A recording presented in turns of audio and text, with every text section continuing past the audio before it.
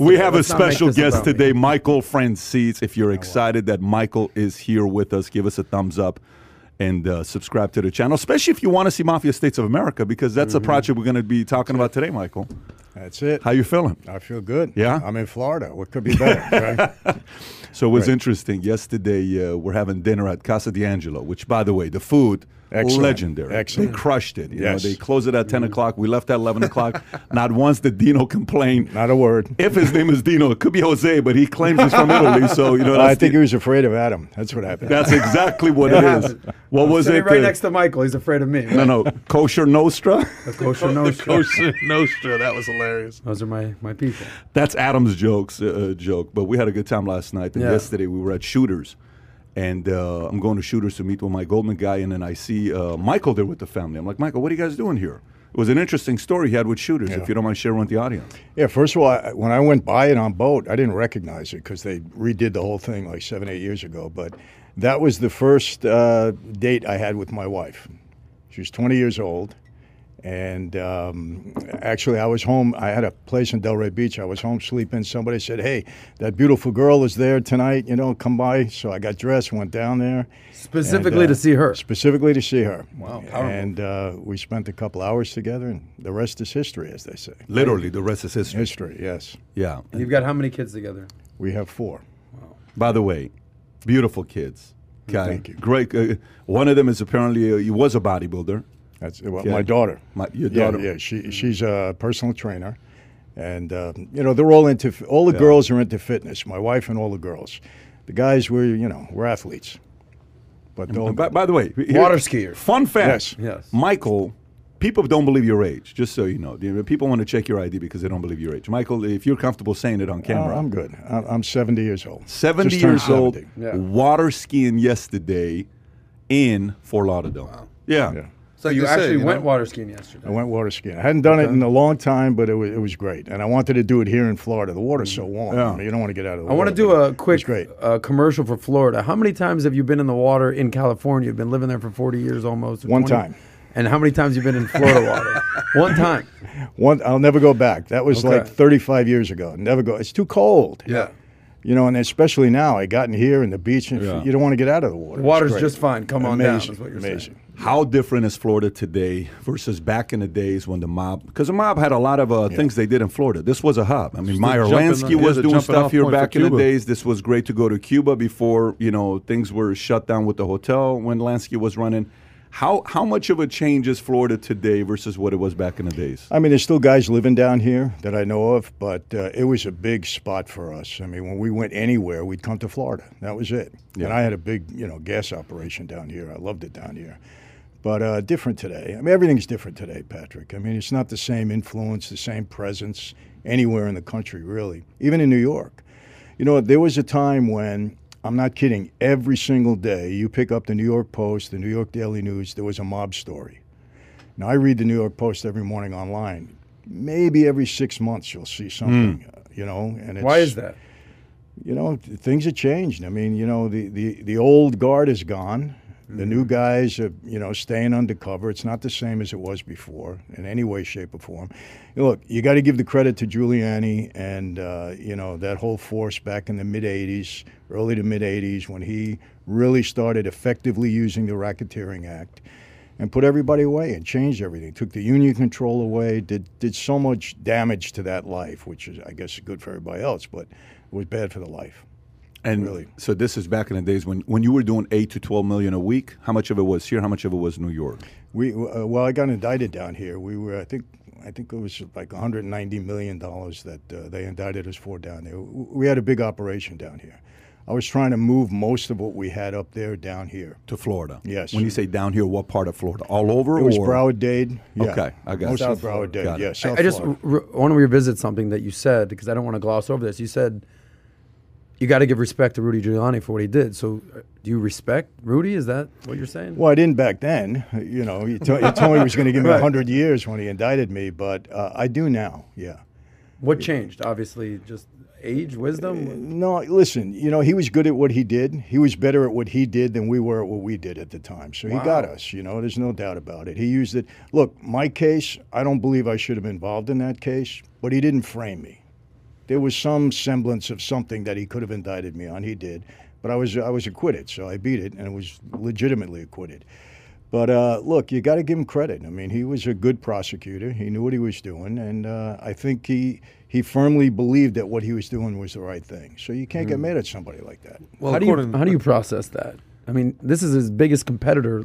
You know, you Well, deal no. with competitors. I mean, You said you talk to what your does competitors. Peyton Manning say about Brady? Oh yeah. What are you going to say? I mean, the guy is better than you. You know how hard it is for Manning to be able to swallow it Yeah. and say, hey, this guy, you know. Yesterday, a quote came out about what Brady said back in 2012. And a guy asked the question, says, man, how's it going to feel when you pass up Montana? He says, I'm not going after Montana. I'm going after Jordan. So think about meaning I don't care Yeah. about winning 5. I care about winning 7.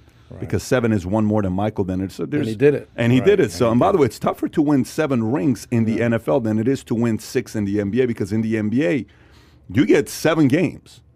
So meaning you can have a bad day and lose to Eli Manning twice. Right. It ain't going to happen in the NBA. You're not going to have 4 great games. Right. You know what I'm saying? So, but anyways, going You back had a to great it. quote about Manning and Brady in the Hall of Fame induction. Oh yeah, speech. yeah. Well, that was well Tom Zenner's Manning. part. Manning's pretty funny. Obviously, everybody knows Manning, and they had the matchups where they were in the AFC Championship 5 years in a row, and one of the pre games, you know, Manning gave the response. They were like, "What's it like when you go up against Brady?" He's like, "Well, you know, I don't really go up against Tom Brady. I go up against the defense, and that's, you know, so I don't think of it as me competing against Tom Brady. I got to beat the defense. You don't play safety." And they asked Brady the same thing. And he's like, "Yeah, I want to kick Manning's ass. Absolutely. I see every pass he makes, and I need if he goes 17 for 19, I'm going 18 for 19, and that's That the was- difference in mentality." That was deflection on Manning's part. Oh, he for was sure. going against Oh, Brady. Because sure. by the way, Manning is super competitive. Even Yeah. from Tennessee when he came out, the guys. People forget how good I think Peyton Manning was. Yeah. I think it was 2004. He threw 490 passes and had 49 touchdowns. 1 out of every 10 passes he threw went for a touchdown. The dude was unreal. Yeah, He was great, no doubt. He's now is he connected to the mob? Is that what we're going with? Manning? Yeah. That's Yeah. kind If of there's anyone that's not connected to the mob, it's There's White bread, there's wholehearted only one Peyton way Manning. Eli Manning beats old So Tommy Touchdown twice. Are you a Giants guy? Are you a Yankees guy? Are you what's I was a Jets guy most of my Okay. life. I I'm went sorry, to Hofstra. Michael. Yeah, I nobody's know. perfect, huh? Well, you know what? I'm a loyal guy, but I left the team because of management. They just never put a good team on the field for how many years? so you're a Jets guy? Yeah. What, Knicks? Now, let me tell you something. You're an Island guy. Are you a Ranger guy or an Islander? I don't like hockey. I'm not a big hockey guy. So He doesn't I like never the really, cold. Yeah. Period. I He don't made it clear yesterday. cold Don't deal sports, with the yeah. cold Any weather. cold sports.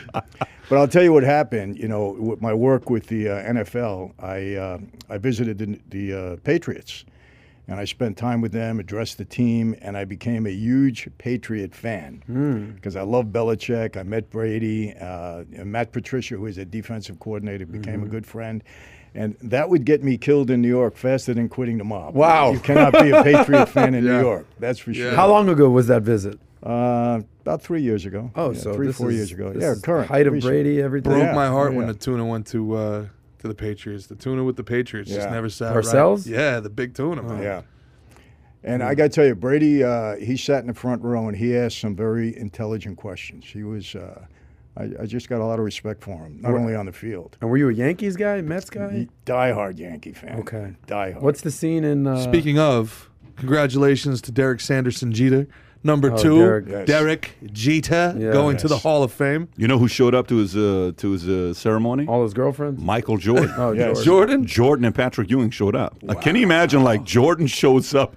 You're not even in his That's game. awesome. He Yeah. shows up to your ceremony. Well, he's What- recently divorced, and like Adam said, where Jeter He's goes, doing all right. you know, party treats follow. What was the scene in Bronx Tale where De Niro says to his Mickey kid Mantle about doesn't pay your bills. Mickey Yeah. Mantle? Exactly. Yeah, Mickey he Mantle doesn't throws pay a your card. bills. Well, that wasn't De Niro. That was Chaz Palminteri. That was Chaz Oh, Chaz Palminteri Palminteri. saying Okay, it gotcha. to. What are you to- crying? Respect. You crying? Yeah. Made Bill Mazeroski made Mickey Mantle cry. Yeah, Mickey Mantle cry. Yeah, that card Your today. father can't pay the bills. That's That Mickey Manny. card today, graded.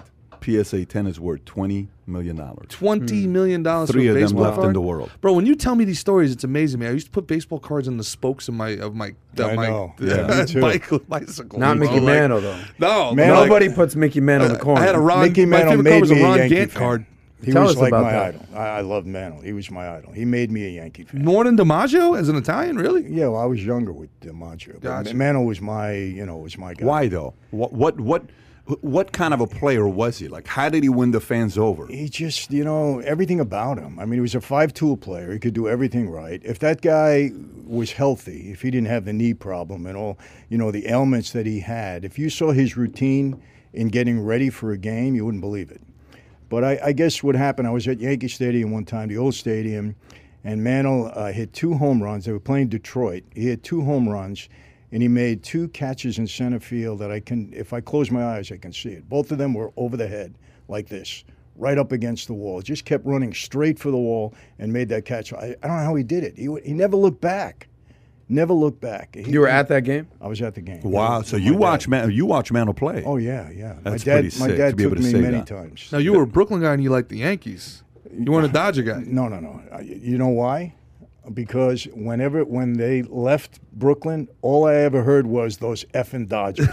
You don't leave Brooklyn. Yeah. Everybody turned on him as soon as But they my left. grandmother prayed for Gil Hodges every day for us. Yeah, well, he was a good guy. He was a good manager for the Mets. Yeah, So, yeah. Michael, who's your top 5 all-time baseball? I mean, I know this is off topic, but you said Mantle. So what do you I put love Mays? Jeter. Mays was amazing. Did too. you watch Amazing ball Mays? player. I seen Mays play. Yeah, You've seen Yeah, Mays play? Yes. I mean, Yeah. that's. Well, we talked about Yeah. this. I know we did. I'm curious to know what he's going to say. Well, Yeah. one of the things about Yeah. Mays that a lot of people don't know, so some of the old timers that I used to talk about, they were like, 450. 660 home runs. They're like, it doesn't even do him justice. Yeah. He played in the Polo Grounds. It was 450 to dead center. That's and then he right. went out to San Francisco where he had to deal with gale force winds blowing in from left field his That's whole insane. career. Yeah. Yeah, So- he was amazing. So you got Mantle, you got Mays, you got Jeter. I love Jeter. I mean, how could you not Okay. like Jeter? Jeter was the player of the moment. Whenever you needed something, he was there. Mr. Clutch. November. Yeah, he Who, was. who rounds out your top 5?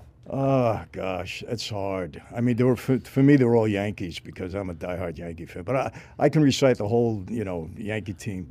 Scouring. I don't want to go into it because it makes me sad. But I miss them. But because I'm so disappointed in that. And now, Oh, I know. God, the way they're playing now. Yeah, it's George just is probably terrible. rolling over in his grave. They Oh, got my no God. heart. I Did you ever meet Steinbrenner? I met Steinbrenner twice with How my was dad. that? Yeah, I loved the guy. Loved him. I mean, he didn't take any nonsense. Was he Didn't off care who camera you were. like how he is on great, camera? great guy off camera. Okay. Yeah, Is he he- like a Trump personality? Yes, Okay. big-hearted guy. Yeah. You described him right, just like Trump. Big-hearted guy, Mm-hmm. but nothing intimidated him. He didn't care how great a player you were. He wanted to get the most out of them, and he motivated them in any way that he thought, and it was very effective. Who's the Very skipper he effective. fired 2 or 3 times Oh, and Billy hired him Martin. back? Billy Martin. Oh, Billy Martin, yeah. It's great Billy when they Martin. went out. And then Yes. Yogi tried to do the same thing with Yogi, and Yogi said he'd never go back. Now, Yogi Berra, Mm-hmm. 5'8", 10 World Series, one of the greatest catchers of all time. Right. I mean, how could you not love One of the greatest wordsmiths of him? all time. Yes, Comedian. of course. Yeah. Yeah, nobody goes there anymore. It's too busy. Wait, Yeah. 10 World Series championships or Yes, 10. 10 World Series. Yogi's got 10. Yogi Berra. And Yogi's talk got about 10. humility, right? Humility to move to the outfield because Elston Yeah. Howard was coming up as a Holy catcher. moly. 5'8". That's a time when guy. the Yankees were absolutely beloved. They were amazing. Like the whole country loved them. Now it's And we- very polarized. Well, Nobody you- loves the you, Yankees. You like loved they them or did. hated them. It was one of the two. You loved them or hated But them. dude, the late '90s were a halcyon time, also, man. Like the Yankees Red Sox rivalry was just must-watch Yes. TV. Mhm. I cannot tell Absolutely. you the last time I had my calendar marked to watch a baseball game. And I love baseball, but I can't tell you the last time. When was the last time? What team got you interested? The Braves? Is it a player? Was it McGuire Sosa era? Yeah, was McGuire, it Sosa. 98? No, I love the game. When I was a kid, the Mets were like unreal. Like the late '80s Mets were like they were Yeah. rock stars. And then 86 Mets. dude, you got to remember Ken Griffey Jr. The crossover appeal of Ken Griffey Jr. I mean, imagine kids today Griffey was wanting great. to go buy sneakers because of a baseball player. Like nobody even knows who Mike Trout is. You had to have the Griffies. The You had kid. to have the sneakers. The kid. You had to have the swingman. Like like it's hard enough for these guys to sell Yeah. cleats now. I mean, you had to have Ken Griffey Jr. baseball on Super Nintendo. That Griffey game was was great. unreal. And You were a then- big Juan Gonzalez guy. diehard Texas Rangers fan. I was a diehard Tex. He was Really? 6'2" and a half, 218. I had similar physique, similar swing, and I just loved his game. Juan I Gonzalez. played with Juan Gon in spring training, and I've never seen anybody hit in batting practice. I've never seen you anybody. Did he lost. make you a Rangers fan? Oh, diehard. That's yeah, really? from 91, 92. Oh, yeah. When he came in, because Sosa was a rookie when? 1988, 89? He was a rookie in 1990. He came, I don't know what it was, second or third year, he had 28 home runs. I think Sosa got drafted by the White Sox, and then he got traded to the Cubs. And Gonzalez came in, and I started following Julio him. Franco. Julio Franco was also... Kevin Brown. Yeah. I have a very controversial statement here on this. Here we go. Steroids were Brace great. They were yourself. great for baseball. They really were. I don't know who was hurt by it. I don't know who. These guys were throwing 100 miles an hour, and they were hitting the ball 7,000 feet.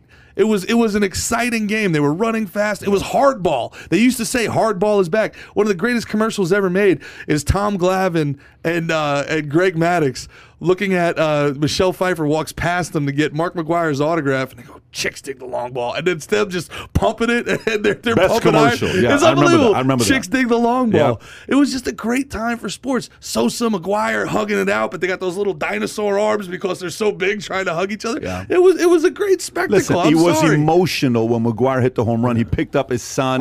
He Yeah. comes down. The place is that's going true. crazy. The home run almost didn't go, by the way. Yeah. The 7th yet. It was just a line drive to the left. And none of those guys make it into the Hall of Fame because they took steroids. But Bud Selig's in there cashing all that paper from all those years. The Bud Selig, commissioner. he ruined the game with the strike. He ruined the game. And then he gets to go into the Hall of Fame because these guys brought it all the way back. Man. Jordan, I think what you're saying is let's make steroids great again. Is that what you're trying to say? Any kids that are watching this, don't do it. But what I'm saying is that the guys that did do it, it was a pretty fun product to watch. There's nobody that can tell me that they watched late 90s, First of early all, 2000 first of baseball all. and said, "Oh, the game's better today." You know the whole thing when they say like, "Hey, if I did steroids, I'd also win Mr. Olympia. I'd also win, be a bodybuilder. Oh, if I did steroids." You can do all the steroids in the world. There's no way you can hit a 95-mile fastball. Barry Yeah, Bonds. but I was going to Yeah. say, where's the controversy? Nobody has yet proven that the steroids made you hit more home runs. I mean, really, you can't say that for a fact. Yeah, and not I mean, for nothing. steroids helped you get stronger and helped you, but And the pitchers does it can make also you- pitch fast. that Yeah, was the right, other thing. exactly. It's always, they always look I at the don't- hitters like the pitchers I'll, weren't doing I'll it. push back a little bit on that. When Gary Sheffield hit a home run on a check swing, that's when you know something Yeah, was was up. up. And, Gary just goes bam. You're like, wait, Yeah. what the hell just guy was a happened? few Do you years remember ago. that or Oh, no? dude, Wait, I do remember. I got one even worse. Glenn Allen Hill breaking his bat and then slamming the bat down in Chicago, and the ball carries. well, Glenn Allen Hill was a And that's not to say either of these guys were yeah. doing anything. Anyway, just like wink. now, why is every pitcher now pitching 99, 100 miles an hour? Yeah. Who knows? Not steroids. I think it's more. You can get away more with HRT today, growth hormone, than you can with steroids. Yeah. It's easier to get away Yes. with growth hormone today. Yes, there's some people conspiracies out there about LeBron, what he's on, how he takes care of his body. It's not Cretan doing that. It's not the amino acids doing that. There's something that's going on Something there that going maybe on. we don't know about. Yeah. But it is what it is. I mean, listen, I don't mind LeBron staying healthy to play 20 plus years. I think it's better for sports. Yeah, I'd much rather agreed. get him 20 years than 12 years. So if you're figuring out a way to keep the youth juice Yeah. going, where you can, like The you're juice 7 going. By the way, yesterday we're having dinner. I'm sitting there. I order. What did I order? Bison. Everything. Okay. No. I ordered bison. You ordered the veal Parmesan. And Also, then- real quick, one of the most baller things I've ever seen in my life. This is the first time in my life I've ever sat down at a table and the food was waiting for us. That's a Carolina move. Yes. Shout out to Carolina. the appetizer was waiting, and then Michael, his food shows up. Yeah. And his wife says, "Watch him finish that and finish half my plate." Michael, no joke, quietly, he's talking to everybody. This massive bone, I don't know what Yeah. it was, right? Triceratops. He bone. finishes that, then it finishes, and then sweets comes. Yeah, I guess I'll try a little bit of this, and then Chocolate cake. that's gone. And then the next thing you know, dessert. Yeah, anyways, Well, it was he a- said something to me in the middle of dinner. He goes, "Yeah, I eat a lot. I could probably eat more than Gerard." That's I'll go toe to toe with him without a doubt. And his wife said, challenge you heard that. accepted. We need Michael some food Frances out here, wants to go guys. toe to toe Well, with you. Gerard finished the dessert, took it home. On the way home, he finished it, and then he ran 2 miles this morning on the beach. Yeah, man. The busboy's cleaning up the plates. I was talking too much. Pat goes, "Keep eating your sweets." Anyway, can we get this guy a muffin or All something? right, so we got something we're going to reveal today for the first time. We're going to show some footage today from Rudy Giuliani from Mafia States of America on what was said about Mario Cuomo and you reached out to the Cuomo camp to see if Andrew Cuomo had anything to say about that. Multiple times. They did not want to respond. It turns out he had some other things to deal with. To extracurricular activities. Yes. But we won't go there. So, Michael, first of all, why don't we go and talk about the sit down with you and Sammy? Okay. Mm-hmm. We talked about this for a while. It was going to happen. It wasn't going to happen. Sammy didn't want to do it. You didn't want to do it. And then you guys spoke, and it's like, let's see if we can do it. And then we had a few calls together. What got you to a point to finally want to do this? I'm sure millions of people have been asking about when is this going to happen. But what made you say, you know what, let's do this sit down? First of all, a lot of people wanted it, it seemed. I would get it. For some reason, it was... Even before the thought was even, moving around to sit with him, people were saying, what's your feeling about Sammy? Do you ever going to sit down with him? Was he the real deal? And what do you think about the murder? I mean, I got so many Sammy questions. So, I was sitting with my wife, and I said, maybe I'll talk to Sammy, and we'll see if we can put this together. And that's really how it happened. And then when we did it, you guys, you brought your camp. Yeah. He brought his camp. You guys were in two different, properties. We had you on this side.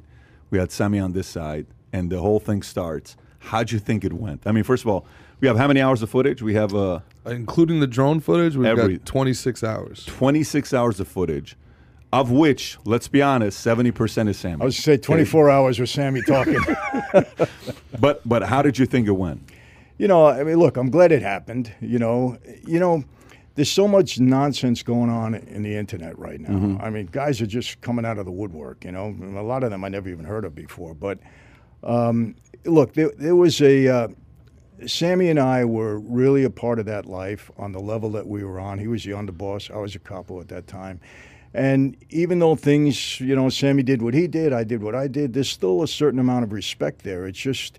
You just feel it inside, Even though we both are out of the life, he disagrees on that for some reason. He still thinks he's Cosa Nostra. I said, you want to walk down the streets of Brooklyn with me and let's see how Cosa Nostra you are? But why? What would happen if you walked down the streets of Brooklyn? Well, I'll leave that up to you to think about. Strike that question from the change. Some guy from Iowa named Todd with neck tattoos who tried to serve him a milk latte. Okay. But I can't explain it. There's still... Speaking to him, there's a certain amount of respect that I feel, and I think he felt the same for me. So that came out, and these sit-downs, it's amazing, Patrick. You can be away from the life for me now, 20-some-odd years. But sometimes I'll get off a plane in New York, and the feeling comes right back. It's like I never left. And when I sat down with Sammy, I almost felt the same way. We were at a sit-down, and there's a level of respect that you have for one another, regardless of what either one of us did. And I think it came out during that. I mean, he got a little testy. We both got a little testy at some point. And, I had to remind him he's not the underboss anymore, just calm down. And he said some things to me. And we both said some things, at different times about each other that weren't, very nice. But I think, all in all, it went pretty well. Yeah, I mean, I showed, obviously there's a lot of different sections to the interview, but there was a part when I showed a clip with you and Mike Tyson where I asked Sammy, I said, Sammy, I want to show you video with what Michael said about you on Mike Tyson, just to see what reaction would be. And it was a clip of you saying Sammy had, Napoleon syndrome, right? Yeah, Napoleon complex. Gotti on his best, Napoleon, Gotti on his worst day was better. Gotti on his worst day was better than Sammy on his best day. And how much has that changed from that comment being made on Tyson to now after having that 2.5 days we spent with Sammy? Well, you got to understand something. Prior to me sitting down with Sammy, I spent a lot of time with my dad. And the talk about Sammy, you got to be honest, was not good. From especially guys like my father who would never say a word about anybody. He'd rather die, 100 deaths than say a word about anybody. So... To guys like my father, Sammy was a bad guy. That's Why it. though? Why? Because of what he did with John. I mean, look, testified against Gotti, testified against a whole bunch of guys. So the word on the street with respect to that was no good with Sammy, and especially from my dad. And he didn't know Sammy. He never met him, but so he didn't have a personal relationship with him in any way. But what he did, on the street was no good. So... Gotti was not an easy guy to get along with. He was a narcissistic type of guy. I got along with him when I had to. I had a couple of disputes with him. But he was a stand-up guy at the end of the day. I mean, he went to jail. He didn't talk about anybody, and that was it. And on the street, that matters. That matters. So that's why I made that comment. You know, it strictly pertained to that. But look, I got to know Sammy now. It's a different story. And he had his reasons for doing that. I'm not going to judge it anymore. And, you know, he's trying to turn his life around. I see how he is with his family. He's great. So, you know, who am I to judge? You know, look, we were all on the street. We all did the things that we did. Maybe some guy did a little bit more than another guy, but we're all guilty of that. And, you know, I've come to that, you know, conclusion and realization. So I don't want to talk about anybody. Sammy and I are different. We have a different, you know, way of looking at all of this. And I think it came out, you know, in the sit-down. Oh, yeah. Yeah. Yeah, Big time. Michael, prior to the sit-down that you did with Patrick and Gerard and obviously with Sammy, how many times had you met Sammy in person? And how many times have you met Gotti in person prior to the sit-down? Well, I met Gotti several more times than Sammy, you know, back in the day. We met Sammy one time. That's it. That was it. So this was your second time meeting Sammy That was it. in your entire life. Sammy was was it. Sammy straight up feared, like he would sit there. Was he a dialogue guy, or was he a guy that would just sit there, focus on you, and watch every move, and extremely paranoid, skeptical? What was Sammy known for back in the days, not today? You Because know, Sammy's got a sense of humor. He's very charming. yeah, absolutely. He's Yeah. great storyteller. I Very. mean, Oh, he's, yeah. he's engaging to be Very. around. There's no Yeah. doubt about it. I mean, I enjoyed the time we spent. We spent several hours together. I went out to Arizona to see him. We spent several hours together. You know, look, he had a reputation on the street, no doubt about it, and we heard things about him. Again, it wasn't my personal involvement with him. But I don't want to get into all of that now because we do get into it when we sit down. I think that's fair. So let's talk about. You brought up your dad, Sonny. You and I met with him multiple times. Yes. We went to New York and we were trying to do something with him. And one time we had the whole crew there. We were at the not hospital. I don't know what you would call that. It was the Veterans Hospital. Veterans actually, Hospital yeah. we were at, and talking to him. And so I'm driving him in the car, and we're going to this Italian restaurant. I don't know if you remember what the name of the Italian don't restaurant remember was. it, Yeah, so no. we go to this Italian restaurant. The lady's really nice who owns the shop. She's taking care of us, being good to us. And every time I ask your dad a question, hey, Sonny, what was it like? What was Lucky like? Fantastic guy. Mm-hmm. He's a great guy, great family guy. I'm like, Sonny, Lucky's got a history. Great guy, was always respectful. How about Meyer? They said he was a billionaire. What do you think? Was he that kind of a guy? He had money? I have no idea, but great guy. Phenomenal guy. So I said, how about Ben Siegel? How was Ben? Another great guy. So I said, Sammy, so all the movies are Sonny, all the movies are lying? These are great people that I dealt with. I said, Sonny, why don't we do the interview? So you tell the world who you were rather than the world telling everybody who you were. I don't want to do that. Why don't you want to do that? So one time I went there, you weren't there, your sister was there. Mm-hmm. They were upset. You know, she was upset. She was like, you know, because, you know, I think I had like 2 or 3 meetings. Mario was there. Mario pulls up. His dad looks at Mario, is like, who are you? Mario says, and by the way, at 101 when we first met him, presence like a man you've never. 101? He died at 103, just so you know that. So that's why you look so good at 70. You're Sonny- going to go to 100 easy. Adam, Good genes. his presence, unreal at 101. So he goes like this to Mario. Who are you? Mario says, I'm here with Patrick. He says, you a rat? Mario's 101 years old. He's asking Mario. Sonny Francis. So Mario's like, no, No, sir. I'm not a rat. I'm not a rat. He says, you sure? He says, yeah. He says, you know, 95% of men out there are rats. He says, you going to rat on this guy? He's telling this to Mario. Rat on you. Yeah. So First at this meeting. point, it's getting very uncomfortable. Mario's getting uncomfortable. And Mario's he- already changed his pants. And then Mario's like, no, said Sonny, he's a great guy. He says, okay, Linda, come fix my hair. Come here, Linda. Grab the comb.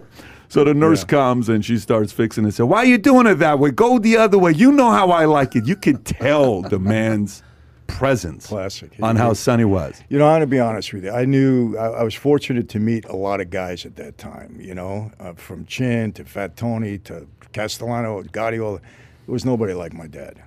I mean it. And I'm not, I'm trying to be as objective as I possibly can. There was really nobody like him. What was your dad like when he was, had, doing his thing? Back in the day, Yeah. he had, and that's why he became such a major target. I mean, what nobody really understands, I mean, if you were around that time, you knew. My dad was the John Gotti of his day before they had, social media and all this kind of stuff. He was the John Gotti. The Cotton Club and stuff like that. He became such a target of law enforcement. I mean, look, he's indicted 4 times in the 60s. Media like you wouldn't believe, front page all the time, and he was the guy. And it was his presence, he just had a presence about him back then. You walked into a room, you knew, he was there. That was it. All the focus went on him. You go to the I was with my dad. I'll never forget. We were in the Copacabana. I forget who was playing. I think it was Jimmy Roselli. Yeah, it was Jimmy Roselli. And Joe Colombo came in at that time. And my father had to tell the waiters to take care of Joe Colombo because everybody was catering to my father. And the people catering that to don't him. know, Joe Colombo Yeah, was... he was the boss. Yeah. And I saw him do that a couple of times where all the attention always went to him and somebody else came in the room. He said, hey, take care of that guy. You know who he is? Be respectful. He just commanded that kind of presence. If you could summarize your father in 3 major words, is there any words that come to mind? Charismatic, powerful, those 2 words, and loving. I mean, as a father, he was terrific. Never missed a baseball game of mine, wanted me to go to college. Just a good husband at that time to my mom. I mean, he was just in the house. He was great. And Loved he was his born kids. in what year? 1920? He was born in 17. 1917. He was born in Naples. My dad was born. My grandfather came proper here. Italian. My grandfather came here several years earlier, but he would go back by boat every year to Naples. And my father was born on a boat trip. He was one of 19 kids, by the way. One of 19? 19 kids. No yeah. Facebook, no YouTube, no Yeah. Netflix. You had nothing 19 else to years. do. What You are had nothing else You're to saying do. there was gonna no do? Facebook in Yeah. 1919? That was one of the No. crazy parts about the interview, frankly, man, was watching 2 men actually sit there, have a conversation, not look at their phone for 16 straight hours. You see, That was- and that's the thing. After being with my dad, and he taught me a lot. He taught me how to navigate that life. I was never in awe of anybody else. I respected them, no doubt, but I never, Gotti to me was all right. He tries to have that big presence. My father didn't have to try. He just was who he was. That was it. Big difference. Oh yeah. So there's nobody you were in awe of, like, oh, damn, he's here. Nothing? No. Well, let me ask you: in some of the movies and some of the shows that it's been so popularized in pop culture, is there a character that you see and you're like, I think they took that from my dad. I think that guy is kind of playing the Sonny Francis role here. No, but I'll tell you this. I think the greatest performance of an actor in one of those movies was Armand Desante in the Gotti movie in 1996. He was tremendous. To me, I could watch that movie 100 times. Guy, can you just pull up because of Armand him. Desante? Good luck First of all, spelling the that. guy is, maybe one of the best looking guys in Hollywood. He was in Mambo Kings with Antonio Banderas. He crushed it. The guy's a beast of a guy. And his voice, Judge Dredd. he's got a voice. You cannot teach that voice. No. Yeah. Yeah, he's Oh, yeah. stud. How old is he now? He's Gotta about be in 70, late 76. 60s, Really? yeah. Let's see what But he he, looks like now. in that movie... No, put Armando Asante, not Desante. Ron, This he's is putting not- Ron DeSantis Asante, in yeah, there. What are you this is doing? not- and then put Gotti. Put Gotti. Guy's from Norway. I don't know what part of Go Italy that is. images. Go images to see how he Is that Travolta? Yeah, that movie Travolta was no played good. Gotti. It was probably one of the worst movies I've seen in my life. Oh, 2 God. hours later, I felt like I wanted a Travolta refund of was my 2 Gotti? hours. And Travolta's a great actor. He just didn't get Gotti. And He didn't get it it. was No, he didn't get produced it. by That your, it was picture- produced by your friend who was a great Kai, producer. go middle Who? right, Kevin Conn. all the way to the right. Really? One No, down, it one wasn't. down. Yeah, I believe that's... it was. All the No, way to the it right. wasn't. Look at this good-looking That's guy. him. right No, no. there. By the way, Yeah. this guy is Sexy Legit. Gotti Ula. Ooh la la. He's But he kills every role that he's in. But he just killed that role in Gotti. Gotti. I mean, Who else? he played Gotti better than Gotti. To pick up Gerard's question, who else comes to mind other than Armando Desante? I thought, next I thought Pacino in Donnie Brasco because I knew Lefty. He was terrific. I thought that was his best role. Really? Yes, that and obviously, gosh, when he played the Cuban drug dealer. Oh, Scarface? Scarface. I mean, he was great in that. But Donnie Brasco, he was terrific. I think that guy Just Pacino's going to terrific. do something good in Hollywood. I Yeah. think something's going to come from I think it was from Johnny all this. Depp's best role. Let me go back to a couple stories. You know, with your father. How much credit? I know you and I have spoken about this before. How much credibility is there behind the story of your dad with Marilyn Monroe? That's out there. A lot of people have talked about that before. But how much of credibility is there with the story of him and Jackie? He said he partied with Jackie in Florida. Jackie O? Jackie Kennedy. Jackie Kennedy. Yeah. Him and Jackie apparently used to hang out together. You know, I will tell you this. My dad sometimes embellished things a little bit. Yeah. But he never straight out lied to me. So he might have made it a little bit better than it really was, maybe. But when he told me something, I believed it. You know, the whole Marilyn Monroe story. I mean, when he finally told me that was after my mom died. Because I said to him, I said, Dad, why did Bobby Kennedy come after you in such a way? What happened? You know, and he said to me, Mike, now that your mother has passed, I would never be disrespectful to her. I can tell you. And he said he had an affair with Marilyn Monroe, and then this might have been a little bit of embellishment. He said Marilyn Monroe was in bed with Bobby Kennedy, and she started yelling my name. Oh, Sonny! It was the swinging 60s, Yeah. baby. Wow. And then he said Bobby got on the phone with Hoover and said, get Franzese no matter what you got to do. Oh, man. And that's when all the trouble started. All he had to do was run for another year or two. He would have been all right. That was it. But I mean, I do know he was with her because I said, Dad. He said, no, Mike, straight school. What were I your said, thoughts "Okay." on, JFK, Bobby Kennedy, even MLK? Because that's when you were a kid in your teens. What was that like in that time? CIA doing some house cleaning? Bobby Kennedy, Hoover. I had to dislike because my dad always said it was him that went after him and put him in all this trouble. Because remember, Hoover, up until that time, never would even admit that the mafia existed. And the reason for that is because one of the reasons, Frank Costello was involved with the Stork Club. Hoover used to go in there quite a bit, and they had a lot of dirt on him. And We do cover this yeah. in Mafia States of They America. had a lot of Adam. dirt on him, and he would never even admit to it until Valachi came around. Then he had to admit to it, but he never went after the mob. Yeah. Bobby Kennedy, gloves off, he went after him. Well, you guys, if it's all right if I say, you and Sammy both talked about the mob's involvement in the JFK assassination as well in this Yes. upcoming. And you had said that you two had never spoken, you had never talked about it before, and you corroborated each other's story. And it was almost the exact same story. I heard it all my life. I mean, why would people lie to me about it? From the right people. And what I believe is the classified documents about the Kennedy killing will never be revealed because the government will never want the public to know that the mafia got to a sitting president. That's my belief. I don't think they'll ever be unclassified. Trump tried to, or he was going to, and then they put a stop to it. Well, Biden just is apparently going to declassify the 9/11 9/11, report as well. So you have, to Adam's point, you have Marilyn Monroe dying in very, very, very interesting circumstances. Do you Drug believe, overdose. Yes, but drug overdose apparently after a phone call to the White House. So Okay. You're saying that basically, there were some extracurricular activities? it's pretty well known that her and Jack Kennedy, and then Jack said passed her off on his brother Bobby. Because she called one night and Jackie answered the phone and it was like a whole thing. Imagine that, you're the president of the United States and you still got a landline. There were no cell phones back then, man. Wow. And Marilyn Monroe's calling the White House, has the White House line, and Mrs. First Lady answers the phone. So I don't care if you're Jack Kennedy. growing up, I had a poster of Pamela Anderson on my wall. I was a 16-year-old kid, Pamela Anderson. Was Marilyn Monroe like that girl for you? No. Okay. I mean, she died in the 60s. I was still a kid. Okay. But, you're no. right, yeah. Well, just to get back on it, so just real quick, do you think the Kennedys had Marilyn Monroe killed? Rumors all the time, but I never heard anything from any of my associates at the time that was true. And do you think the mob had anything to do with Bobby as well as Jack? No, I never heard that either. Really? No. Only Jack. Really? So Yes. what do you think about Sirhan Sirhan? It's all over the news. Him That they're gonna coming let him out? Yeah, that they're going to let him out.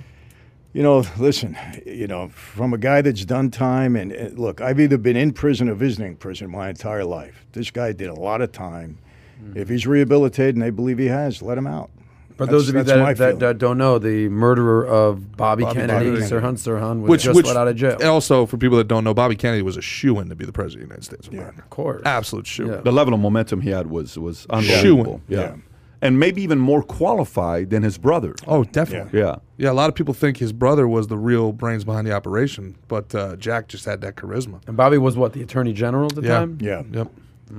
Well, according I to never you were heard talking about anything about that. Bobby coming down on the mafia. According to Rudy, when Colombo did the Italian Anti-Defamation League, that was the Italian American Civil Rights League. that was when the entire FBI apparently was like, all right, enough of this. We got to go get these guys. Well, I was one of the first ones called to go on that line, and that thing started just several months after my dad went to prison. was that like the Black Lives Matter of its time? Was that like? Yeah. I mean, we were a little bit more respectful. That we didn't start rioting and looting and doing all of that. Well, you weren't But- commies. No. We got a call to go down to 69th Street and 3rd Avenue and picket the FBI building. And when I got there, I mean, I was a kid. I was 20 years old. When I got there, they handed me a sign, and the sign said, "My father was a victim of FBI Gestapo tactics. He was framed and sentenced to 50 years in prison." That was the sign I had to carry. That's not leaving a lot for interpretation. No. And that line grew from, 40, 50 people the first or second day to thousands within a short period of time. I mean, Joe Colombo rallied the troops, no doubt. And everybody on the line, all the made guys on the line were very upset. They didn't want to be there. It got so bad, the FBI was so upset, they were throwing water balloons down from FBI was yes, throwing water balloons? Water balloons down on us on the line. Yeah. That's how crazy it Well, got. according to Giuliani, that was like the last straw. That was Yeah. like okay. Oh, you guys want to do this? Okay. Yeah. Yeah.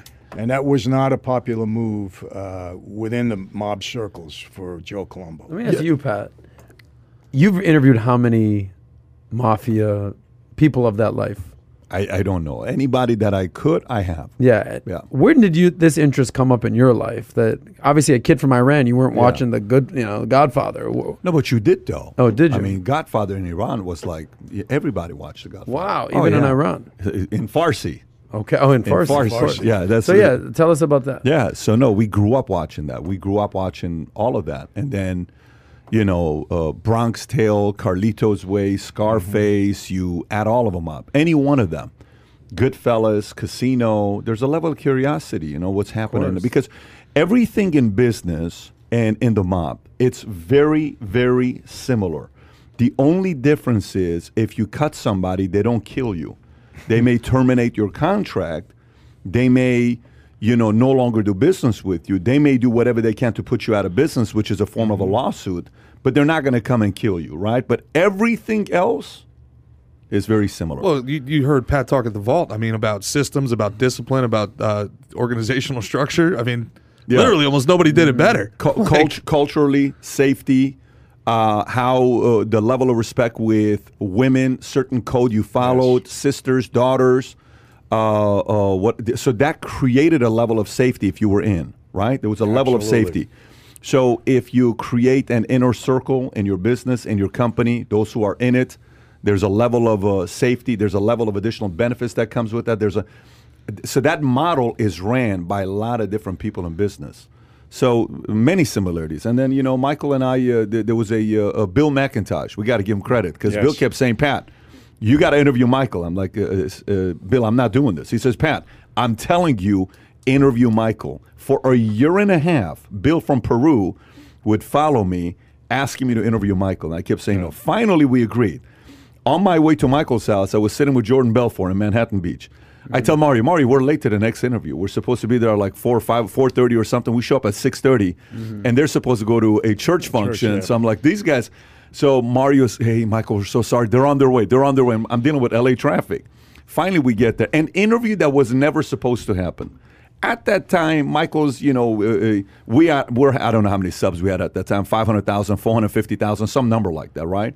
And Michael doesn't have a lot of views online. He's got 500,000 view videos, 300,000 view videos. He's done some stuff. And then we do the interview. We post it. We don't think much of it. Next day, Michael's like, hey, Patrick, can you tell me what's going on? I said, Michael, you're on the cover of World Star. He says, what are you talking about?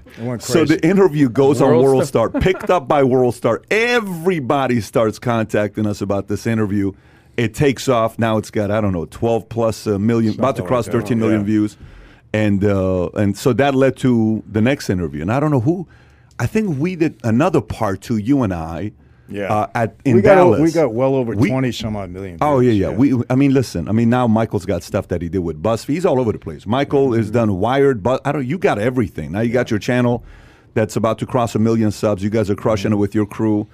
Then you guys got then Sammy. We did the interview with Sammy, and Sammy was extremely difficult to get that done. He just didn't want to get on camera. Sammy didn't want to get on camera. He says, "You think I'm gonna sit with you?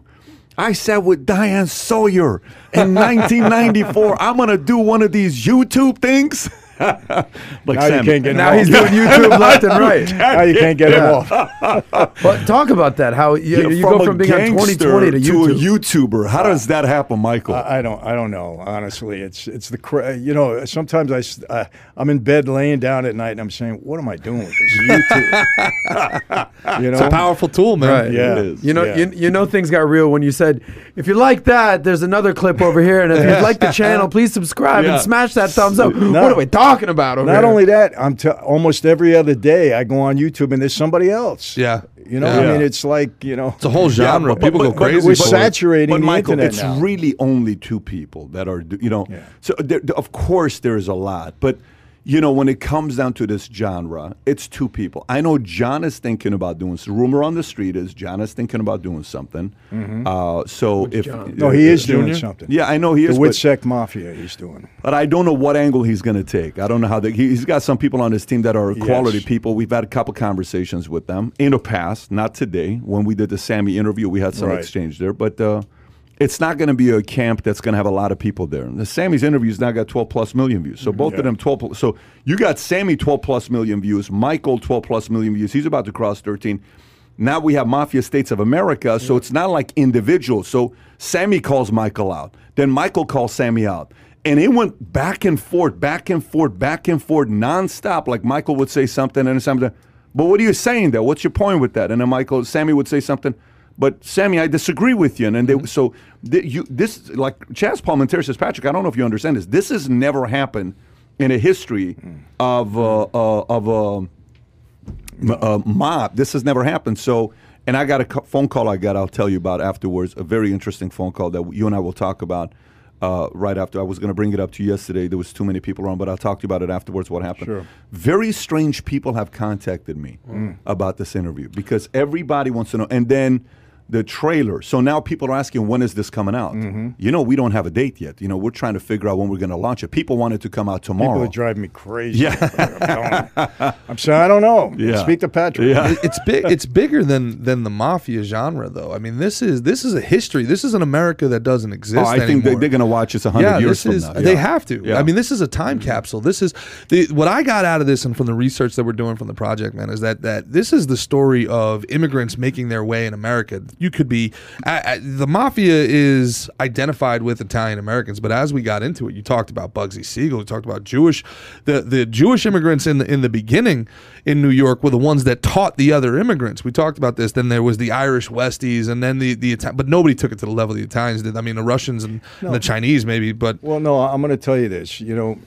When you talk about mafia, Cosa Nostra in this country, you got to understand, we survived and prospered for almost 100 years under some difficult conditions. I mean, we always had law enforcement after us. But why? Because we had structure, we had discipline, we had authority, and we had respect among one another.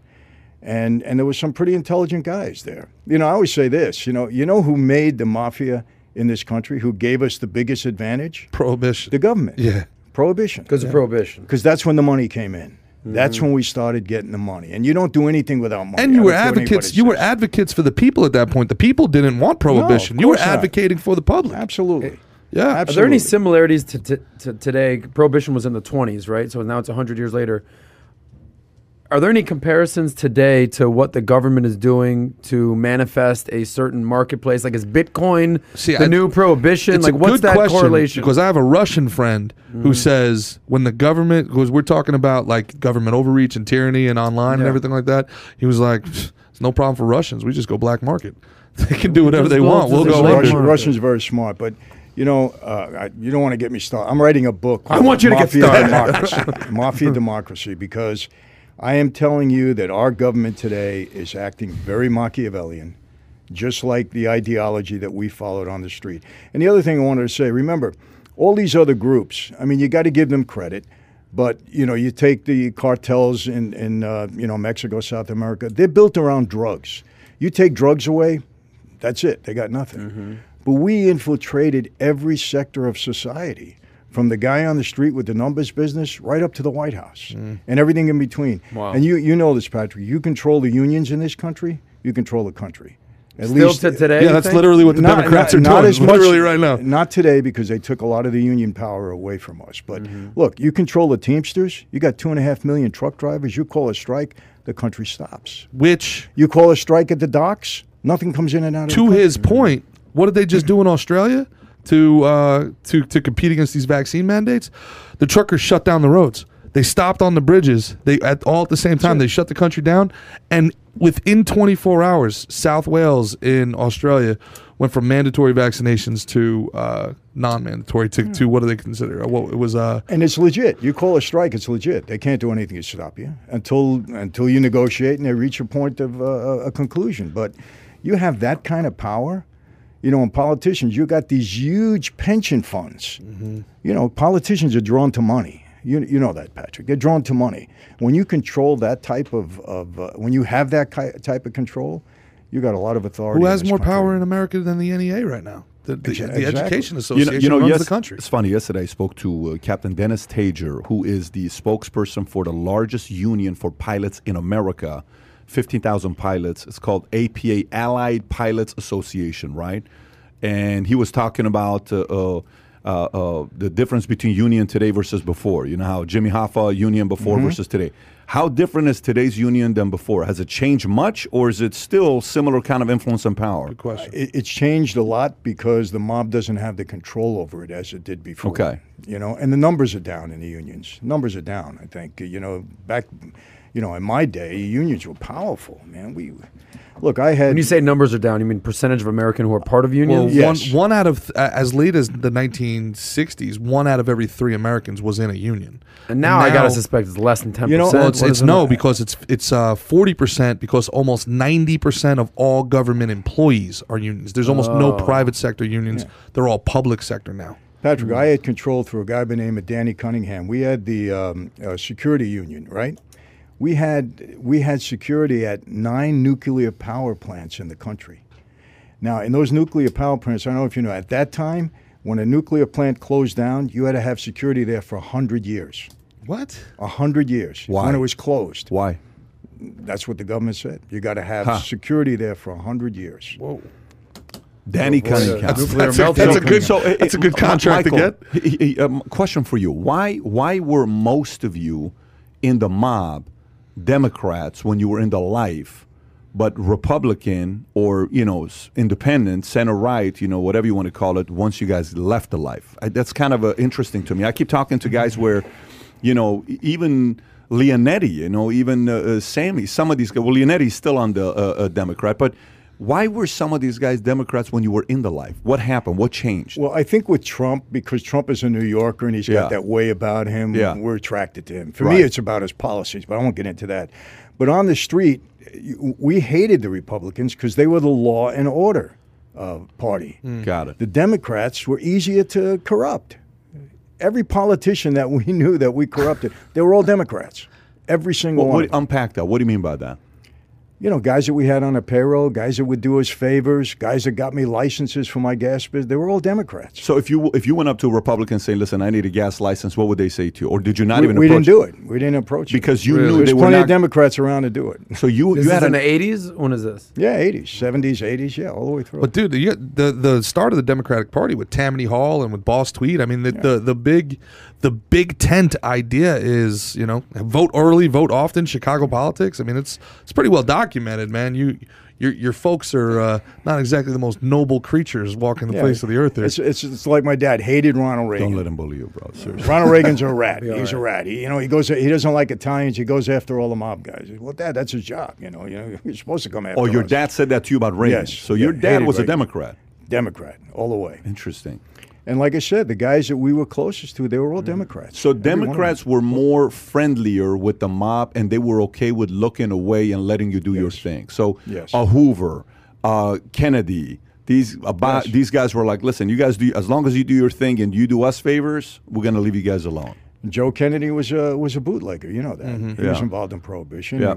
He was close with Costello and a couple of guys that knew him well. That's how this whole deal came together with the Kennedys. You know, I meet Esposito. I mean, it's public knowledge now. He was very close to a good friend of mine, Fritzie Giovanelli, and another guy, I don't want to mention him, he's still around.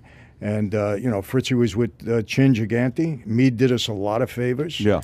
Mario Biaggi, the same thing. These guys passed on now. Cuomo. Well, how much is Pat? How much of this is because for a long time the unions did represent the working man, and you guys were the working man, and the Democratic Party wanted to represent the working man, and this was part of the fabric of everyday life. Yes. So you know, it's one thing that they were corruptible, but I'm sure you know, just to play devil's advocate and to unbreak Adam's heart, it's like I'm sure like in some way there was a wink and a nod, like how much more money do these rich Republicans need? How much more money do these robber baron Nixon Republicans need, man? So I mean, it's like, what am I gonna come down on the guy that what's he doing, running numbers? Come on, you know. So I mean, how much of it was like that? And don't get me wrong, it wasn't that we were selective. We had to go with a Democrat. We didn't care if you're Democratic, Republican, Independent, or whatever. It just so happens that the guys that were easiest to get to were Democrats. You're saying that you don't care about the red or the blue, you care about the green. Ew. Exactly. Yeah. Exactly. We didn't care who it was. Right. I'm interested agree in with that. the structure you talked about before, because you know, you're talking about the way that you guys were able to build out, the way that you were able to build out, infiltrate all parts of life. You guys had this corporate structure. The commission was one of the first true C-suite boards in America.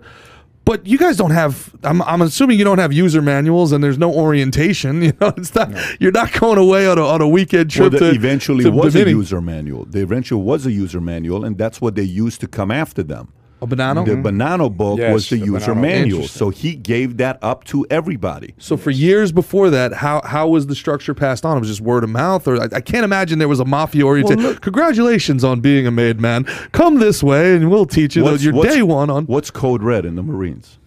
I only know because of one of my favorite movies of all time, That's and I'm right. assuming. It's a sick movie, right? Yeah. But Code Red was a real thing for a long time. But Was it really? Of course it was. Wow. But it's not something that you talk about, right? There's a lot of things. You know, I don't know who I was talking to, Michael, that said, you know, the best guy he dealt with, I don't know if it was Sugarman, I don't know who it was. And one of these guys I spoke to, he said, the best gangsters were the ones, like Meyer Lansky never wrote anything down on paper.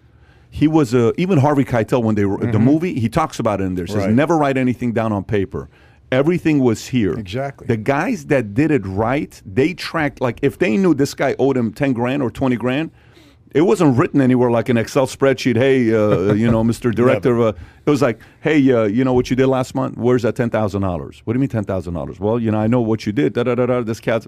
So it was a lot of memorization. The guys that did it 100%. right. So you almost had to have a certain skill. That's not a duplicatable. Exactly. Patrick, skill set. I want to tell you this, and this is the God's honest truth. I never wrote anything down. Before I went to prison, I would never forget a phone number. I would never forget who owed me money. I never forget a name. Never. At that Everything level, you're was making here. that much money, and never, you never. never forget anything. When I went to prison, and this is the truth, so many guys would hit me up with deals and stories and this that I would, I would let it go in one ear, one out the other. When I come out of prison, I couldn't remember a name, a phone number, or anything else. Wow. And it stuck. You were all these locked years. in. You were in the zone. Locked in. But Well, back back then, in the day, well, you know, my That's not father taught me. duplicatable, by the way. Right. My Yeah. father used to tell me the telephone is a cop. That's how you look at the phone. When we were in my house in Roslyn, Long Island, Yeah. when my dad wanted to talk to me when he was on parole, he's, come on, let's go. We'd either take a walk, and he would talk to me like this, like a pitcher on the mound. Talk to me like that. Or we would go into the bathroom. He would turn on the faucets. We would lean our heads into the faucet, and he'd be standing there flushing the toilet to make sure that nobody can hear anything. Wow. He ingrained that in me. Wow. I never got caught on a wiretap. I never had any of that stuff that I had to worry about because I was not, I don't want to use the word paranoid. I was extremely careful. Has when it came any to of that stuck around till today or no? Like, you know how sometimes, you know, like I was born in Iran, so if I hear a certain alarm, like it takes me straight back to Iran. If I hear a 100%. certain noise, is it still in there? Same way. And truthfully, crazy, Patrick, yeah. I hate talking on the phone. I still don't like it. I'm not comfortable with it. If you live that life, there's some of that Not stuff just Something on to your say. cell phone, you don't. Yeah. I don't like to talk on the phone. If you see I have very few phone calls. His dad is saying the phone's a cop, and everybody is like, "Hi, cop. What is the name of?" They're using Siri as Google, right? But you made a comment about Mario Cuomo. Kai, do you have that video about Mario Cuomo? What you guys talked about, as well as what Giuliani said about Mario Cuomo? If you have that, I wouldn't mind, because when we were sitting down, go ahead. No, it's great baseball player as well, Mario Cuomo. For people that don't know, he was a big Yankee prospect that got one of the biggest signing bonuses of all time at one point. But by the way, he was a guy that was loved and admired by a lot of people from both sides, based on what you read about the guy, respected. So I asked you guys about Mario Cuomo. Comments came up. It was not necessarily intentional, just kind of came up, and you guys both said, maybe if you want to share it, you guys both talked about how Mario's involvement, it was, Yes. In the mob. It was Yes. He was friendly with guys on the street, no doubt. No doubt. So here's what Rudy said about Mario Cuomo. Kai, if you want to play it, it's by the way, and with Rudy, we sat down for 3.5 hours at his place. Oh, if he could have, he would have kept you there all day. Oh, and if we release what Giuliani said, I don't, some of the stuff that Giuliani, maybe that may be episode 8, 9, 10 that people have to watch it. Oof. But some of the stuff that he says, it's going to be, it's not going to be good for some folks out there. So, but go ahead, play what Giuliani said about Sammy. Many names were brought up. So I asked him, I said, who was easier to bribe? When you were a mobster, was it the Republicans, the Democrats? Who was it? They said not even close. It was always easier to bribe and buy, Democrats. I said, give me names. Anybody that maybe you work with, they can talk about. And we started kind of going through a list of names. They spoke very favorably about Mario Cuomo, Governor Mario Cuomo. Yeah, I would too. Yeah, and they said very good things, but they also said we had him in our pockets. Meaning the fact. Why. So They had him. They had him in their pocket, somewhat because of his own limitations in his thinking, and somewhat because of his wife. So his wife's family, and I hate to say this because she's a lovely woman. I think Matilda is just a grand lady, but this is part of the Italian experience. Had mafia connections. And the governor was always afraid that if he ran, they would be exploited. And I opposed Mario in the sense of my political philosophy was completely different than his, certainly at that point in my life. Even though I endorsed him for governor, well, I'll explain why later. I needed the money for the city. All you need to know about politics right there, by the way. All you need to know. I don't think. I know, and really can't quite describe in detail to you. It wouldn't be right, the details of it. And it's not nearly as serious as he thought it was. I mean, it's the kind of thing you could easily explain as had nothing to do with Matilda, had nothing to do with Mario. And it's the kind of thing that happened back in those days when you had to conduct a business, and if you didn't play ball with them, they were victims. They weren't. They easily could have been interpreted that way. That's the way I interpreted it. But he saw shadows about it. You know how sometimes people are more embarrassed about something than they should be? I always thought that was the case with Mario. Largely because he was very ethical and a very good man. Mario was. Yeah, very, very good man. And someone I respected greatly. Yeah. Even though I thought some of his political ideas were outdated, that whole thing about, there's 2 Americas, one for the rich, one for the poor. I think that ended during the Depression. And I didn't think if he ran, he would get elected. I thought he could be nominated, but I thought his message was too Kyle, you can outdated, and I don't think. Thoughts? I agree with him. Yeah, I definitely agree with him. I mean, he was a friend to us. I put it that way. Unlike his sons. Andrew, well, he's. It's good to know though that he actually isn't, abusive or handsy. He's just Italian, so there's that. Who now? Andrew Cuomo. That's what he said. He didn't abuse any of those women. He's just Italian. We're handsy. You know what his downfall really was? He's a bully, and he turned everybody against him. Andrew. Yeah, Andrew. He's an abusive type of guy. He wasn't well liked. He had some loyalty that he bought, just people around him. But at the end of the day, when you're a bully and you mistreat people like that, the tide is going to turn. Now, some may say, Michael, Trump is a bully. Okay, you know, would you say, because the argument could go from the other side? Well, Trump bullied a lot of guys as well on his way up. But you know what? The people around Trump really like him. Interesting. The Paul Manaforts, the Corey Lewandowskis, people that were close to him, they like him. Now, look, you can say what you want about Trump. I believe Trump really cared about America. He cared about it. And whether it was his ego or whatever it is that he wanted to be the best possible guy he can be in there for the country, I think that's what he wanted to be. Whatever motivated him, I don't know. But I feel it really meant something for him to do well for the country, for America that he believed in. And that's why I supported him. Would you have been able to accomplish what you accomplished in the gas scam without Mario Cuomo's help? Yes, because the licenses I obtained were not through Cuomo. Okay. It was somebody else. But I needed those licenses, and they were tough to get. And I was able to get them. And that's what kind of separated me from a lot of the guys, because I had 18 licenses. Mm-hmm. So you couldn't, unless you indicted me and put me in jail, you couldn't stop my business.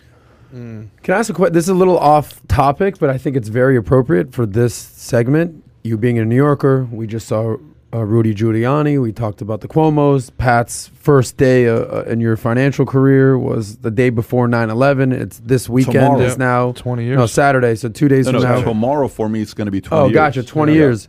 So you being a New Yorker, we're talking about Rudy. I'm just opening it up for conversation. It's a 20-year anniversary of 9/11. We just left Afghanistan. It's all over the news. There's no specific question, but just what comes to mind when you circulate through all these stories. Well, listen, because I just saw Rudy, I mean, I gained a lot of respect for him as mayor of New York, because he brought that city back. You don't know what New York... He was America's mayor, for yes, sure. and you don't know what New York was like prior to that. You know, I'll tell you a story. I was out on, I forget if I was, I got busted on a parole violation, and I had been out in New York for several years. And they were driving me back. I had to go in front of Judge Henderson Morrison here. So I was with the marshals in the car. We're driving back. And I said, hey, guys, what time we got to be in court? He said, we got a couple hours. I said, do me a favor. He said, what? I said, let's drive around. I haven't seen the city in a while. He says, well, what do you want? I said, I want two things. I want Dunkin' Donuts, because I haven't had that in years. You're a Starbucks guy. What's going on? No, I was Dunkin' Donuts all the way. I says, and I want to drive through Manhattan. I haven't been here. And when they took me down to Times Square, I could not believe, the reformation of Times Square. Meatpacking. Yeah. This is what the whole This was right after Giuliani got into office. He was there a couple of years. Dude, yes. my father wouldn't let my mother bring me and my sisters to the city. Oh, it was terrible. Him. You know that you could get off the bridge on Houston Street, and I am not kidding, and people of my age know, you would have 100 prostitutes coming up to the car, right on the street, coming up to the car, rolling down your window, 100 of them every single day. It was smut city. It was just terrible. Times Square, you didn't even want to go to the theaters. It was all peep shows. Yeah. Now the main peep show now is an NYPD, department there. But it was terrible. And the reformation of Times Square alone, what he did there, and to clean up the city. The city, when Dinkins was the mayor, it was a party for us, because anything went. Yeah. Anything, what we were doing. But it was just a terrible place. The Bronx was burning in the late 70s. You were there? Yeah. Bronx was the worst city in the country. It was terrible. What comes to your mind, Pat? In regards to what? We're talking about 9/11 New York, your 20-year financial career, everything that's happened. Listen, I had the, by the way, David, if you're listening to this, David, we got to make sure that Captain Tager goes out on 9/11. Okay, just make a note of that, because the captain of the spokesperson of APA, that's got to go out on 9/11. Got it. Yeah, because one of the things I asked him a few different questions. So this is the guy that's always on MSNBC, CNBC, on CNN, on Fox. Pull him up, guy? He's everywhere. Okay, Captain Tager is his last name. Captain Tager. I think it's Dennis Tager. Yeah, Dennis Tager. Guy nailed it. He's an absolute stud of a guy, okay? And we were having a conversation yesterday. I asked him about, hey, so TSA numbers are up. It's only 10% down from what it was in 2019, so people are traveling again. Should we feel safe travel again? A lot of private jet businesses, charters taking off right now. Are you worried about it? He says, no, I want the wealthier to get wealthier, because the more money the rich make, my business takes off. So I'm like, very interesting as a union guy to say something like that. And then we went and talked about a few other things. And then finally I talked to him about 9/11. I said, so question for you in regards to 9/11. Do you worry with what happened with Afghanistan, with the Taliban, that another 9/11 could potentially happen? And if yes, how are we prepared for it? You know, what is difference between today and then? I mean, obviously we know TSA. George Bush came out with TSA November of 2001. 2 months after 9/11 came out. We didn't have TSA before. It was just kind of like you went on a flight. I don't know if you remember. It was a lot smoother. You didn't take 2 hours to prepare to go on a flight. Boom, you went. You could also go to someone's, like if your friend was coming in town, hey, you go to the terminal, pick them up. You don't have to gate. go through TSA. Very different. Now, some may say it's good. Some may say it's bad. The reality is it's longer to get on a flight, but at the same time, it's safer, right? Sure. So you're going through it. Much harder to do a romantic gesture, Yeah, for sure. So I said, so how much harder is it today to conduct another 9/11? And he started talking about stats. He says, first of all, there's certain things that we have on every flight that I can't tell you about. Now, you need to know on every flight there's a federal agent, and he walked through it on certain investments. On every single flight, there's a federal agent. He says on every flight there's a federal agent. Wow. Is what he's saying. Now, whether that's true or not, maybe it's not. Maybe it's my misunderstanding. The way he said it is there's a federal agent on every flight. And then at the same time, they have a method. He says, but there's one thing that he was pissed off about, that he wanted them to pass the bill, and the APA is right now doing something to pass the bill, is for every one of these planes to invest $10,000 to create another layer of protection in case somebody decides to do something, so they can have 10 minutes to be able to prevent whoever is trying to take over the plane for that to not become a reality. So there's one other layer that he wants to add to it. But he says, look, I'm not going to lie to you. We are paranoid like you wouldn't believe. We still worry about if another 9/11 could happen or not. So you asked that question for me. I think in the last 3 weeks, it just became more if there are odds in Vegas where you can bet on another 9/11 happening in the last 3 weeks, it went up. It went up. You know how all of a sudden, hey, the Lakers traded and they picked up, Anthony Davis. The line just went 20-1 to 3-1. Okay, so if you bet the week before you're ahead, the line up today, another 9/11 happened, went higher. Yesterday we're having dinner, and your wife says, I'm not traveling on 9/11. No. I just feel weird traveling on 9/11. You know, now what? She also said it could be the safest day of the year if you're traveling because everybody's more paranoid. But still, that thought is there. That I feel the same way. Yeah. So you wouldn't travel on 9/11. I'm not. I mean, I'm here. I'm not going home on 9/11. Would you want your wife, your kids, your family traveling on 9/11? Not if you want peace of mind. No, I don't think that's something that it doesn't give you peace of mind traveling on 9/11, right? I think, but I would actually probably think that we are on red alert on 9/11, 20-year anniversary. Everything's on red alert. I don't know. I don't know if I buy that, because let me explain to you. Everything about how the Afghanistan experience was handled, it was so sloppy. God. To me, it says everything else is sloppy. I had a call the other day with my C-suite executives, and we were talking about something. I told a couple of our leaders, I said, success softens people up, right? So when you win and you're like, oh my gosh, I just made $1 million. You get I just made 10. You get comfortable, buddy. And when you get comfortable and arrogant, you are officially exposed, and somebody can exploit you. If I'm an enemy and I don't like America, matter of fact, if I'm an enemy and I hate America, okay, if there's ever been an administration that is handling things in a sloppy way, that if you wanted to do some damage to America, unfortunately, this is the season. Yeah. Unfortunately. Because you're sitting there with your opponent, you're like, dude, what is the matter? Like, imagine you're dating a girl and you go to a girl's house and you want to meet her dad. And you see the dad.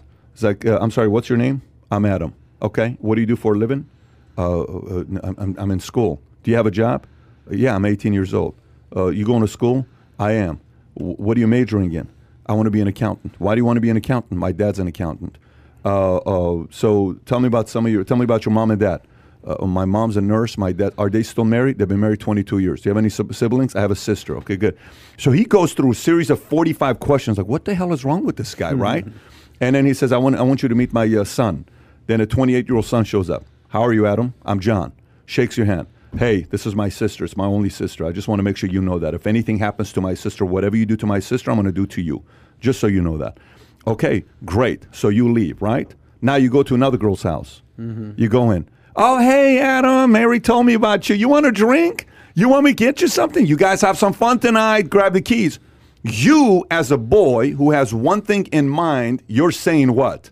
Dude, slam dunk. I don't need to worry about the dad with the second girl or a brother. But the first one, shit, if I do something, the dad and the brother is going to come after me. I'm not doing nothing with Jackie. But hey, Mary, let's go out. I don't have to worry about you. Jackie is Biden. That's America today. Ain't nobody afraid today. And that's a scary thought. That's a scary thought. Yesterday, Trump was on, who's the late night guy? Gutfield. What's a Gutfield? Gutfield. Yeah, Gutfield. And they were talking to each other. And Gutfield asked a question, said, look, I was never a fan of you. And he says, I never supported you, Gutfield, because he said a lot of bad things about him. He says, no, I understand. I said, but I think maybe eventually you started liking me and maybe even loving me. He says, I don't love you. Maybe there's apparition. Gutfield's talking to who? Trump. Yeah, so they're talking face to face. And then Gutfield asked, do you think it's important for us for the enemy to fear the leader? He says, I don't know about fear.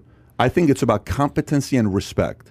I don't know if the enemy is sitting there saying these guys are competent enough to handle 9/11, next 9/11. So how could that they be? concerns me a lot in regards to 9/11. Got a vice president who Yeah. can't get asked even a semi-hard Yeah. question without breaking out into some sort of maniacal laughter cackle like she's the Joker.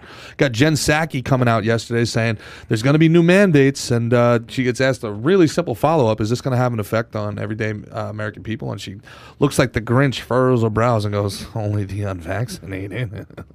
Like, this is what we're dealing with. Like, it's like comical. Yeah. It's like the villains have taken over Gotham. yeah. It's almost like on the comic book You level. know what, Patrick? People ask me, you're a staunch Republican. I'm not a staunch Republican. I am for who I believe is going to be do the best job for the country. I have to say this. This is the worst leadership in my lifetime by far. I mean, not even close. I mean, that's great. You lived through Carter. I mean, that's Yes. a big statement. These people appear to be so incompetent. They can't get out of their own way. It's scary. I really, I was thinking about it. I was going to put something together. In the opening line of the Gotti movie, it's brilliant, where Armand DeSantis in jail. He's talking to a guy through the glass, and he said, 20 years from now, they're going to miss Cosa Nostra.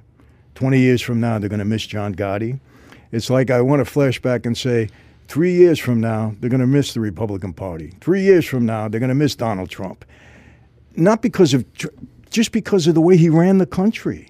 That's it, And it drives me crazy, Republican, Democrat. You got to put the guy in that's doing the best job for the country. That's it. It's not a question of, for me, it's never about personality. It's about policy.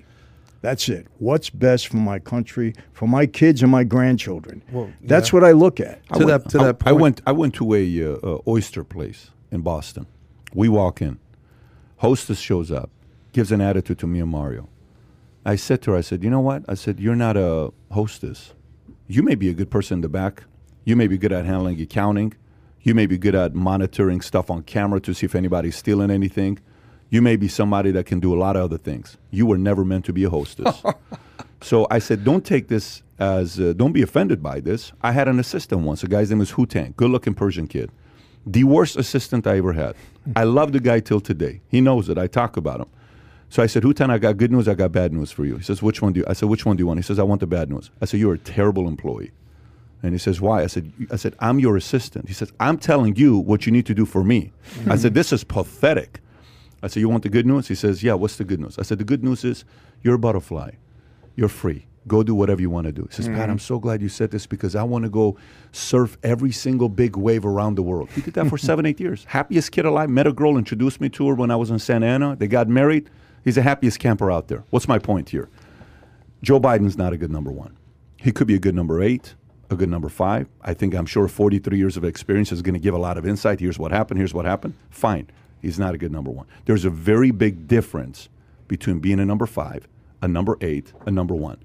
People learned a long time ago you could not win a championship building around Carmelo Anthony, as great as he was.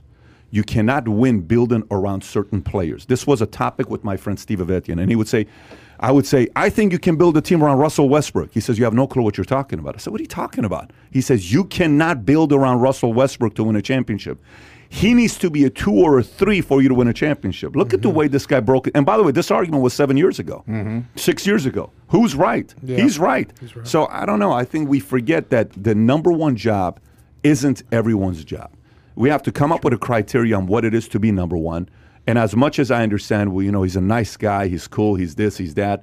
When you're running a country that's as big as it is today, and you got people who hate you because you've been dominating for such a long time, you do not want to be have a guy that's leading that's a softie, that isn't a bit paranoid, that doesn't have the energy, that doesn't have the audacity to sit there and answer the tough questions.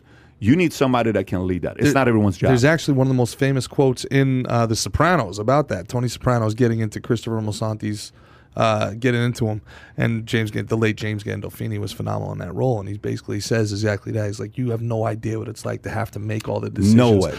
And then at the end of the day, after you made them, you've got to live with them, and you alone.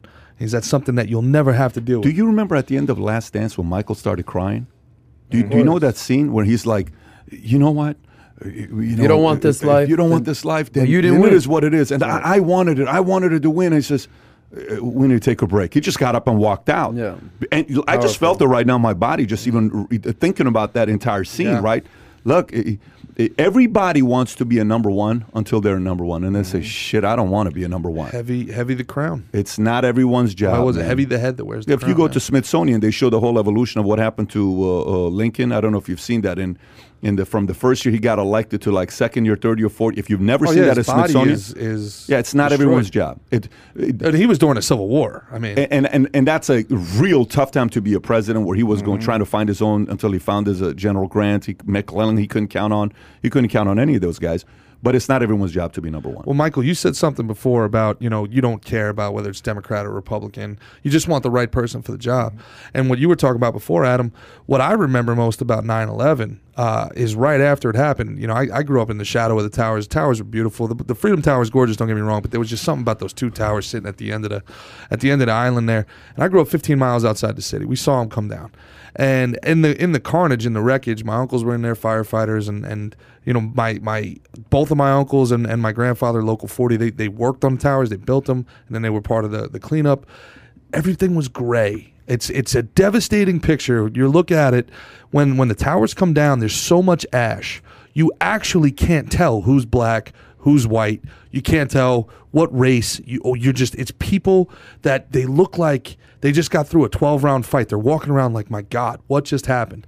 And then 10 days after, to kind of put a bow on this, we started with baseball. I was at, I think it was 13 days after. Went to a funeral for my dad had worked in downtown, and we went to a funeral, and then we went to a Met game after against the Braves, and had this massive comeback, and Piazza hit a home run, and it was like, I don't know if anybody ever sees it or goes on YouTube, watch Piazza's home run. Place went crazy. The whole country. You had Sammy Sosa running with the flag. It was amazing. There was no Democrats. There was no Republicans. There was no white, no black. We were Americans, man. We don't have that today, though. No. We kept saying never forget, man. 20 years later, we forgot, dude. And it's not only that. The Democratic Party today is not what it was 20, 30 years ago. It was a legitimate party. Today, you can't even call it Democrats anymore. Progressive, liberal, left, whatever. It's a different party. The party of John F. Kennedy and prior to that, different than what it is today. Yeah, that's not what your country could do for you. Ask what you can do for your 100%. country. Imagine Democrats saying that today. Forget it. Nas just gave $10 and he says, Pat, you're a warmonger. Just because we left Afghanistan does not mean 9/11 will happen. Quite the opposite. Also, 60 Israelis were arrested on 9/11. Stop the BS, okay? So 60 Israelis were arrested on 9/11. So meaning they also had some level of involvement. Anas, I will tell you this, and we've had Anas on before when he talked about Palestine. He's Palestinian. If you remember Anas when he talked to the other Israeli, and they were going back and forth with the whole challenge. So we know the optics of where Anas is at. Anas, this is what I will tell you. I have no desire to be in Afghanistan. We should have never gone in the first place. We understand there was a business element to what happened in Afghanistan. There was a lot of money being made in Afghanistan, a lot of nice contracts that was being made in Afghanistan. I don't know the details too, but some of the conspiracies don't sound like conspiracies. They sound like things that actually could have happened, and I give it some credence. What I care about is sequencing. I said it yesterday on Facebook. I don't care about staying in Afghanistan. I care about sequencing. When a leader gets sloppy, and is not competent to know what are his next 5, 10, 15 moves on leaving Afghanistan, you can give 10 different leaders and tell them, we want to leave Afghanistan. We're going to do a case study right now. You and your team go in that room. You and your team go in that room. You and your team go in this room. In the next 2 hours, I want everybody to come out with one spokesperson of each camp, talk about what is the best, most optimum way to leave Afghanistan. Ready? Go to your teams. Everybody goes in their offices. 2 hours later, everybody comes back. Johnny has team number 1, team number 2, team number 3, and they say, here's what I think we need to leave Afghanistan. Then the person that's moderating that group says, I think the best plan was given by 3, 7, 100%. And 9. Let's map out the 15 moves. Your move number 3 could be catastrophic. That's the mistake. This isn't about us staying there. The mistake is sequencing. And sequencing only happens in the wrong way when the leader is casual, no energy, afraid, and hides. That's the problem. What happened with Afghanistan is a 100% sequencing problem. And that's why now we have to hear all the stories. $83 billion of equipment that was left behind to those guys. For what?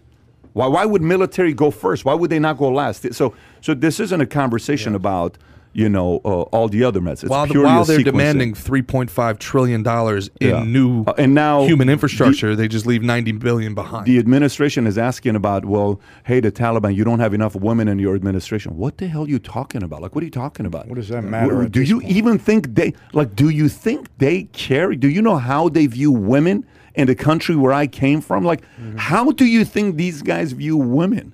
If you only knew, if the left only knew how they treated women and the LGBTQ community, you would fully be on a different side if you knew how they treated gays, lesbians, and women in the country with all this mess that's taking place. I mean, Patrick, you know what that is? All that is a deflection. You know, they're pandering to their base, trying to get women on their side, deflecting what's really going on there. That's what they do all the time. Everything is a deflection. You know, it's mind-boggling that some of the things that you just said, the chaos that was there, I can't understand it. I don't know. In Afghanistan now? Yes. Well, can I say one thing? There's no rhyme or reason because obviously we've this. been kind of going down a path here. Let me just put some facts out there, and this might be controversial, whatever. We're leaving Afghanistan, okay? I think even the left, or I don't even like using left or right. I think even mainstream media is calling out Biden for how sloppy this is. Finally. Certainly, it could have gotten better. Different perspective. Obviously, we all want to bring Americans home, have our allies be safe. Short term, it's a shit show. Long term, though, who do we really need to be focusing on? Not so much the Middle East anymore. We need to be focusing our attention on China. They just doubled the troop size in Syria, dude. Okay. Well, hear me out here, Gerard. I hear you, hear me out. They took the troops out of Afghanistan and moved them to Syria. Okay. It's not like they came home. But the big picture is we need to be focusing on China. And, you know, our problem in our government is we can't walk and chew gum at the same time. I know we've got 800 bases all over the world. The real problem these days is not the Middle East, it's the Far East. So if it takes getting ugly and messy in Afghanistan in the short term for our long term to wake up and say, China's the real threat these days. China's the real enemy. Long term, there might be some major benefits there. So that's just a different perspective. Nobody's happy of what's happening in Afghanistan right now. But then again, for the last 20 years, nobody gave two shits about Afghanistan. We all wanted to get out of there. So like I said on a couple podcasts ago, it's very easy to get into a war. It's very ugly and hard to get out of a war. Especially when it's profitable. You don't want to get out when $24 trillion are spent in 20 years and 21 of that $24 trillion go to private defense contractors. And now it's going to be someone else's mess to clean up. Yes, again, an ugly exit. But now Pakistan, China, India, Russia, this is a regional situation. We have the luxury of having two beautiful oceans, one that's very cold on the left side, one that's very warm on the right side, to, you know, secure our borders. Whereas in the Middle East and in the Far East, it's all intertwined, and this is China's problem now, or India's problem, or Pakistan's problem.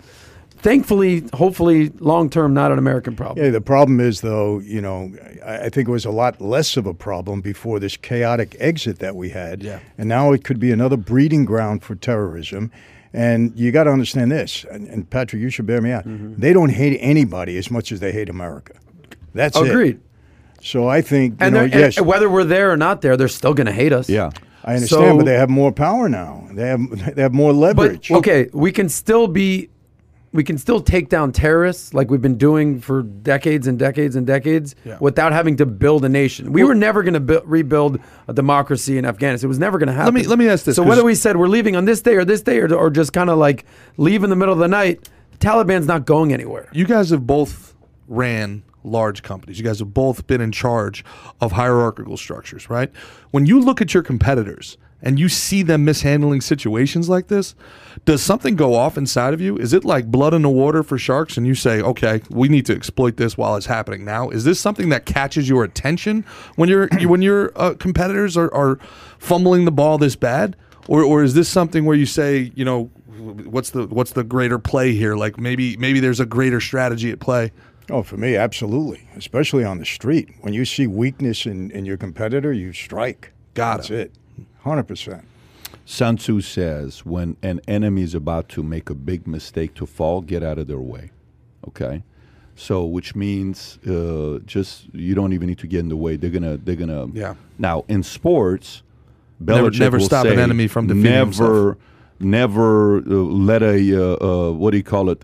What is an interception called? It's called a Turnover. Never let a turnover go to waste. Like you see how you got possession, do something about it, capitalize. You screwed up, right? So you know the whole Atlanta Falcons against Brady the year they were supposed to win. It's like, what the hell you guys doing? You just keep giving 15 plays that could have gone the other way. You would have won. That too. He's like, when they were passing up what by the hell are you doing? Like, what is So I don't think there's a right answer. I think it's all on situational of where you're at.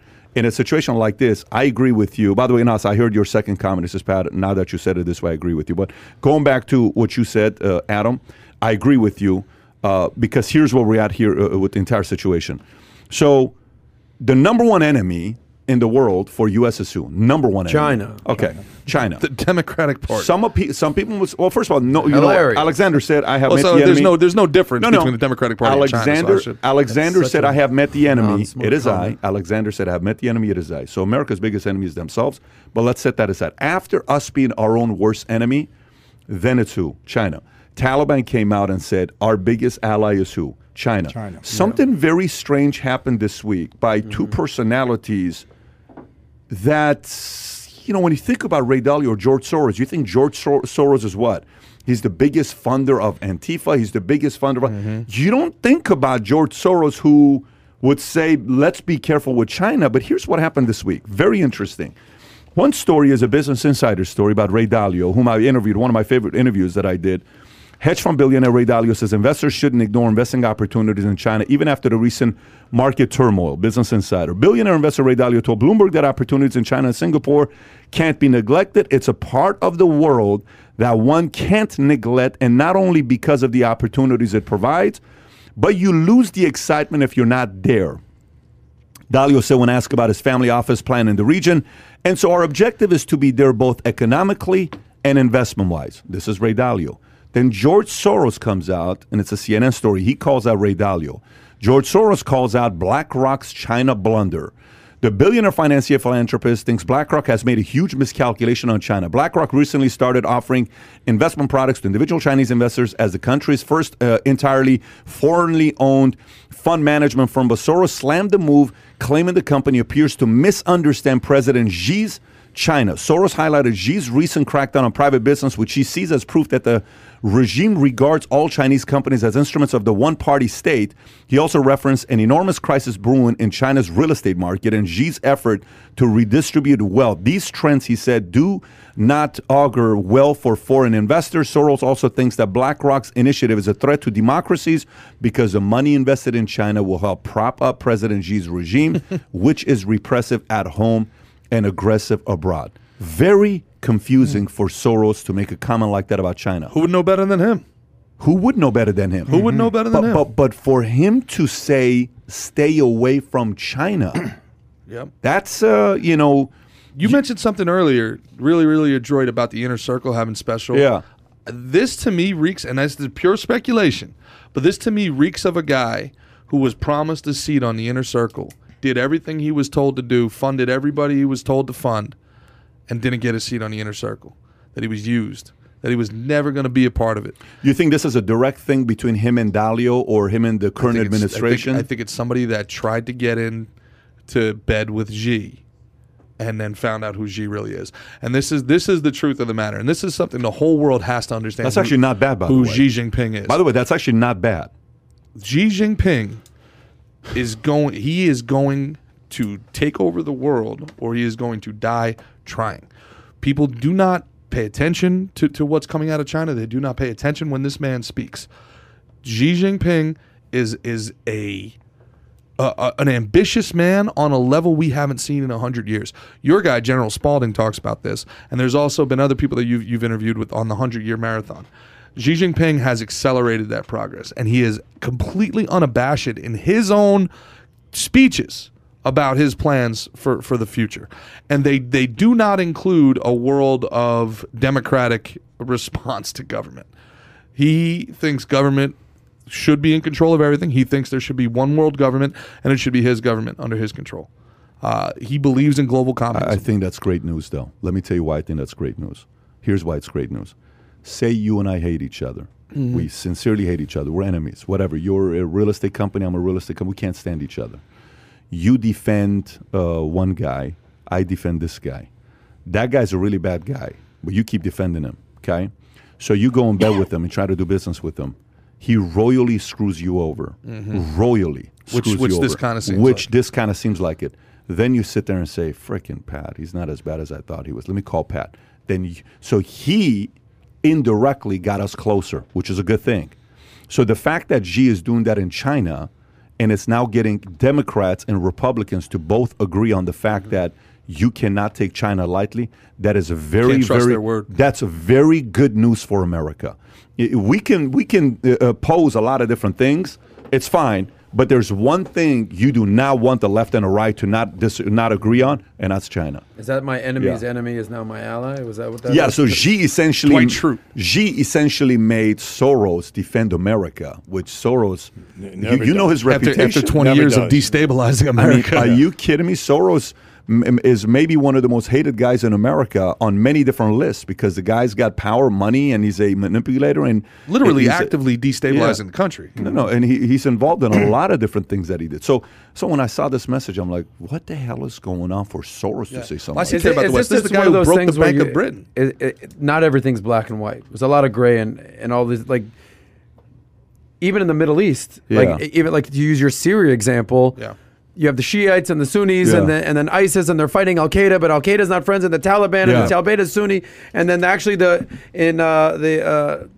friends with these people up Yeah, here, and then in sure. Kashmir they have fighting with them, and it's just like, You know what it reminds you me of? can't even You solve it. Remember in the last Batman movie, the Christopher Nolan with Bane, Tom Hardy playing Bane, and then the businessman thinks that he's got Bane under control, and he's like, "You get over here," and Bane's like, "I'm already here," and he says, and he finally puts his hand on the guy's shoulder. "Leave! Oh no, don't leave! I'm in control here. Do you feel in charge?"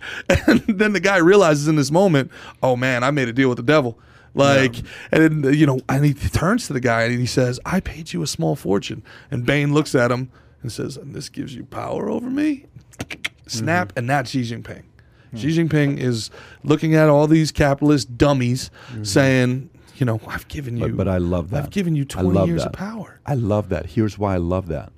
I love that a person like that reveals his ambitions publicly because now it unites two different parties.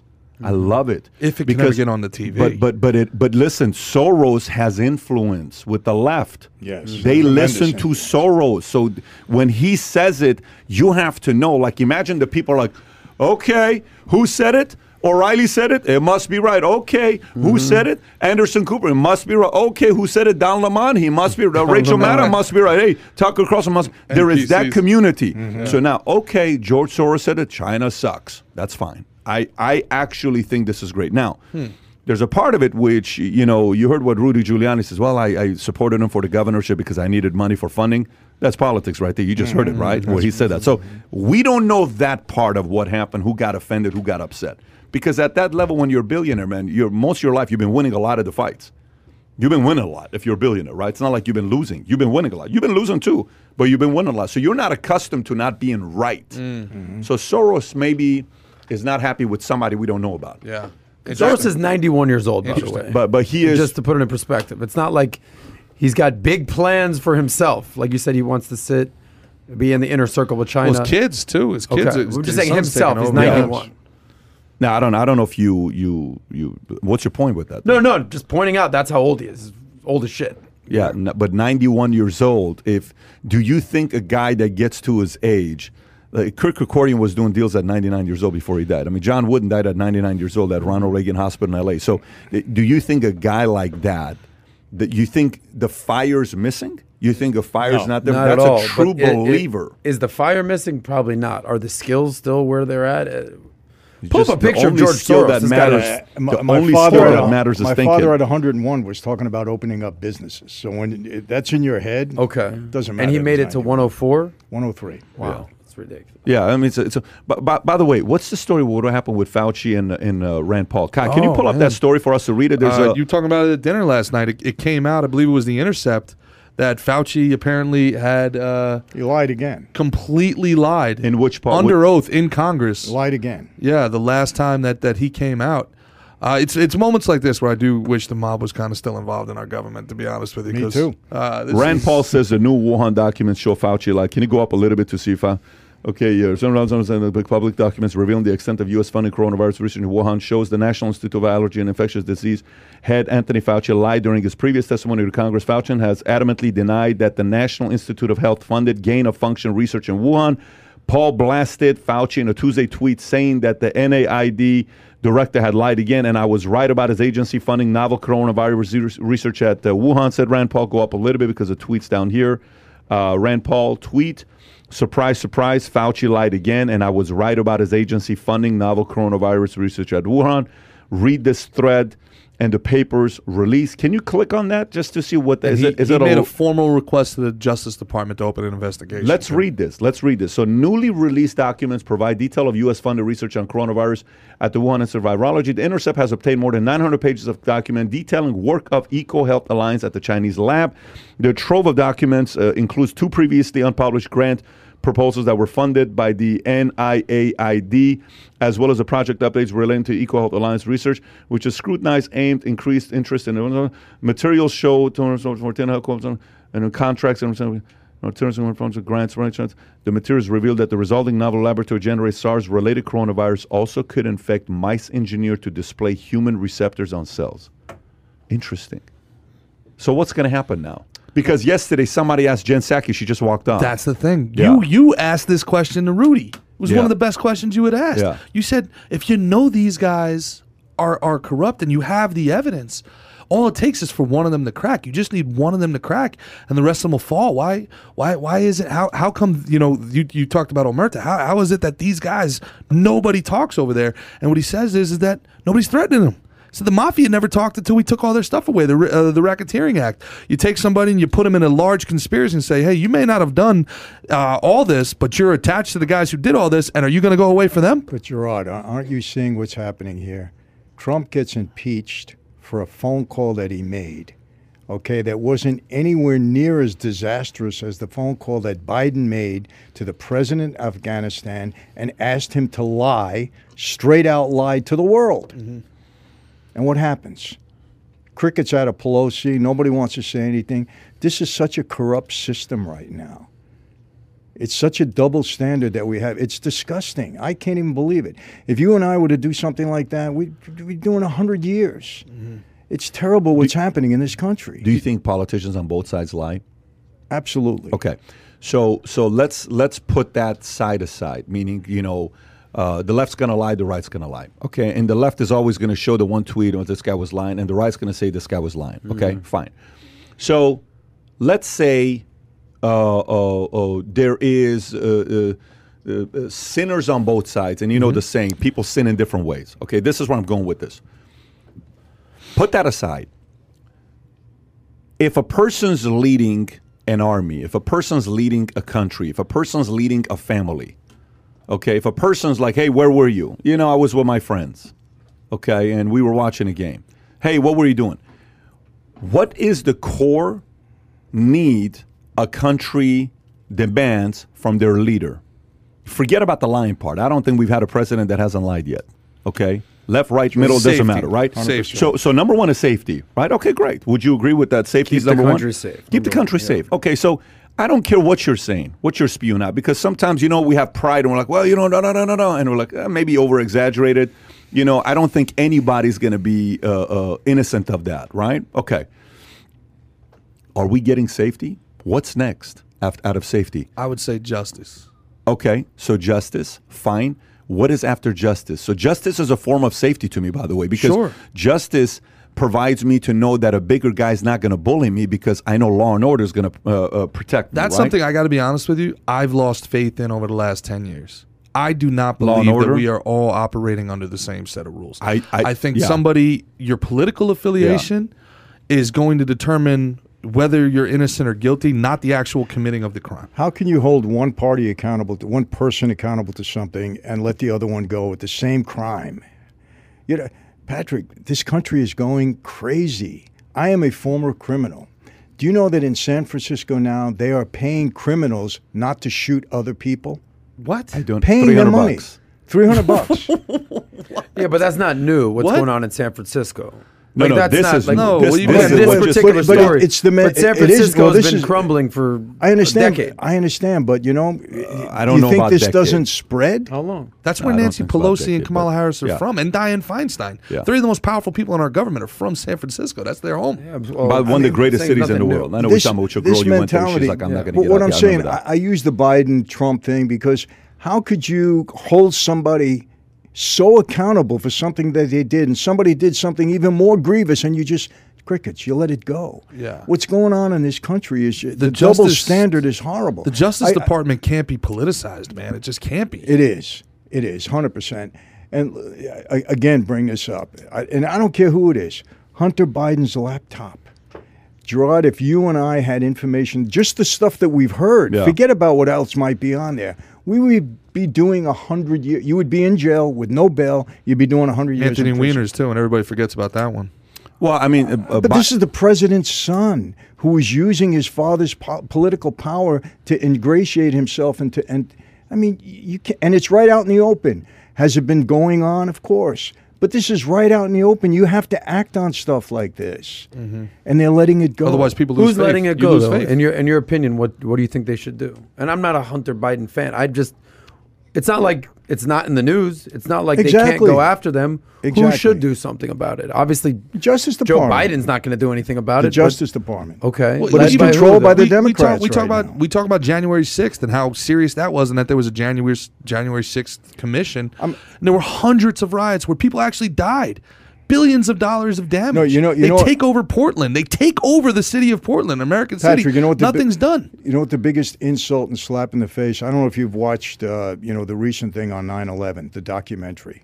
with Condoleezza Rice and all those guys. And Yeah, all of that. It's What do you recent. think about it?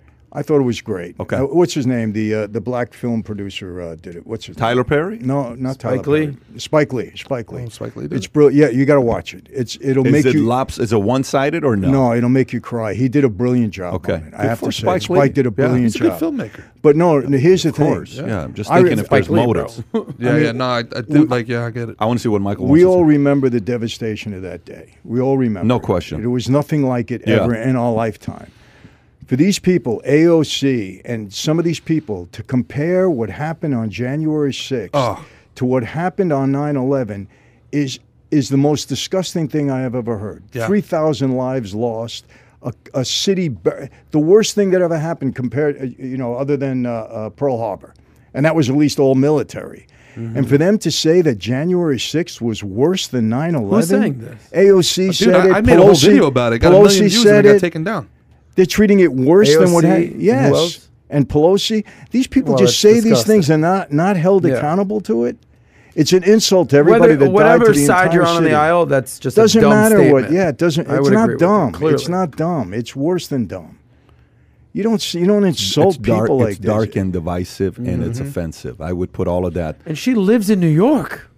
Yeah, but you have to realize, again, respect the enemy has to get respect for her knowing how to move naive people who are looking to find a person that they hate because of whatever reasons, right? Like one of the guys I'm interviewing right now that we put on the list yesterday, You know, he, again, another guy that's a communist who hates capitalism because capitalists make a lot of money and it's not fair. I'm like, I can't wait to talk to guys like this. These are the types of guys I want to talk to.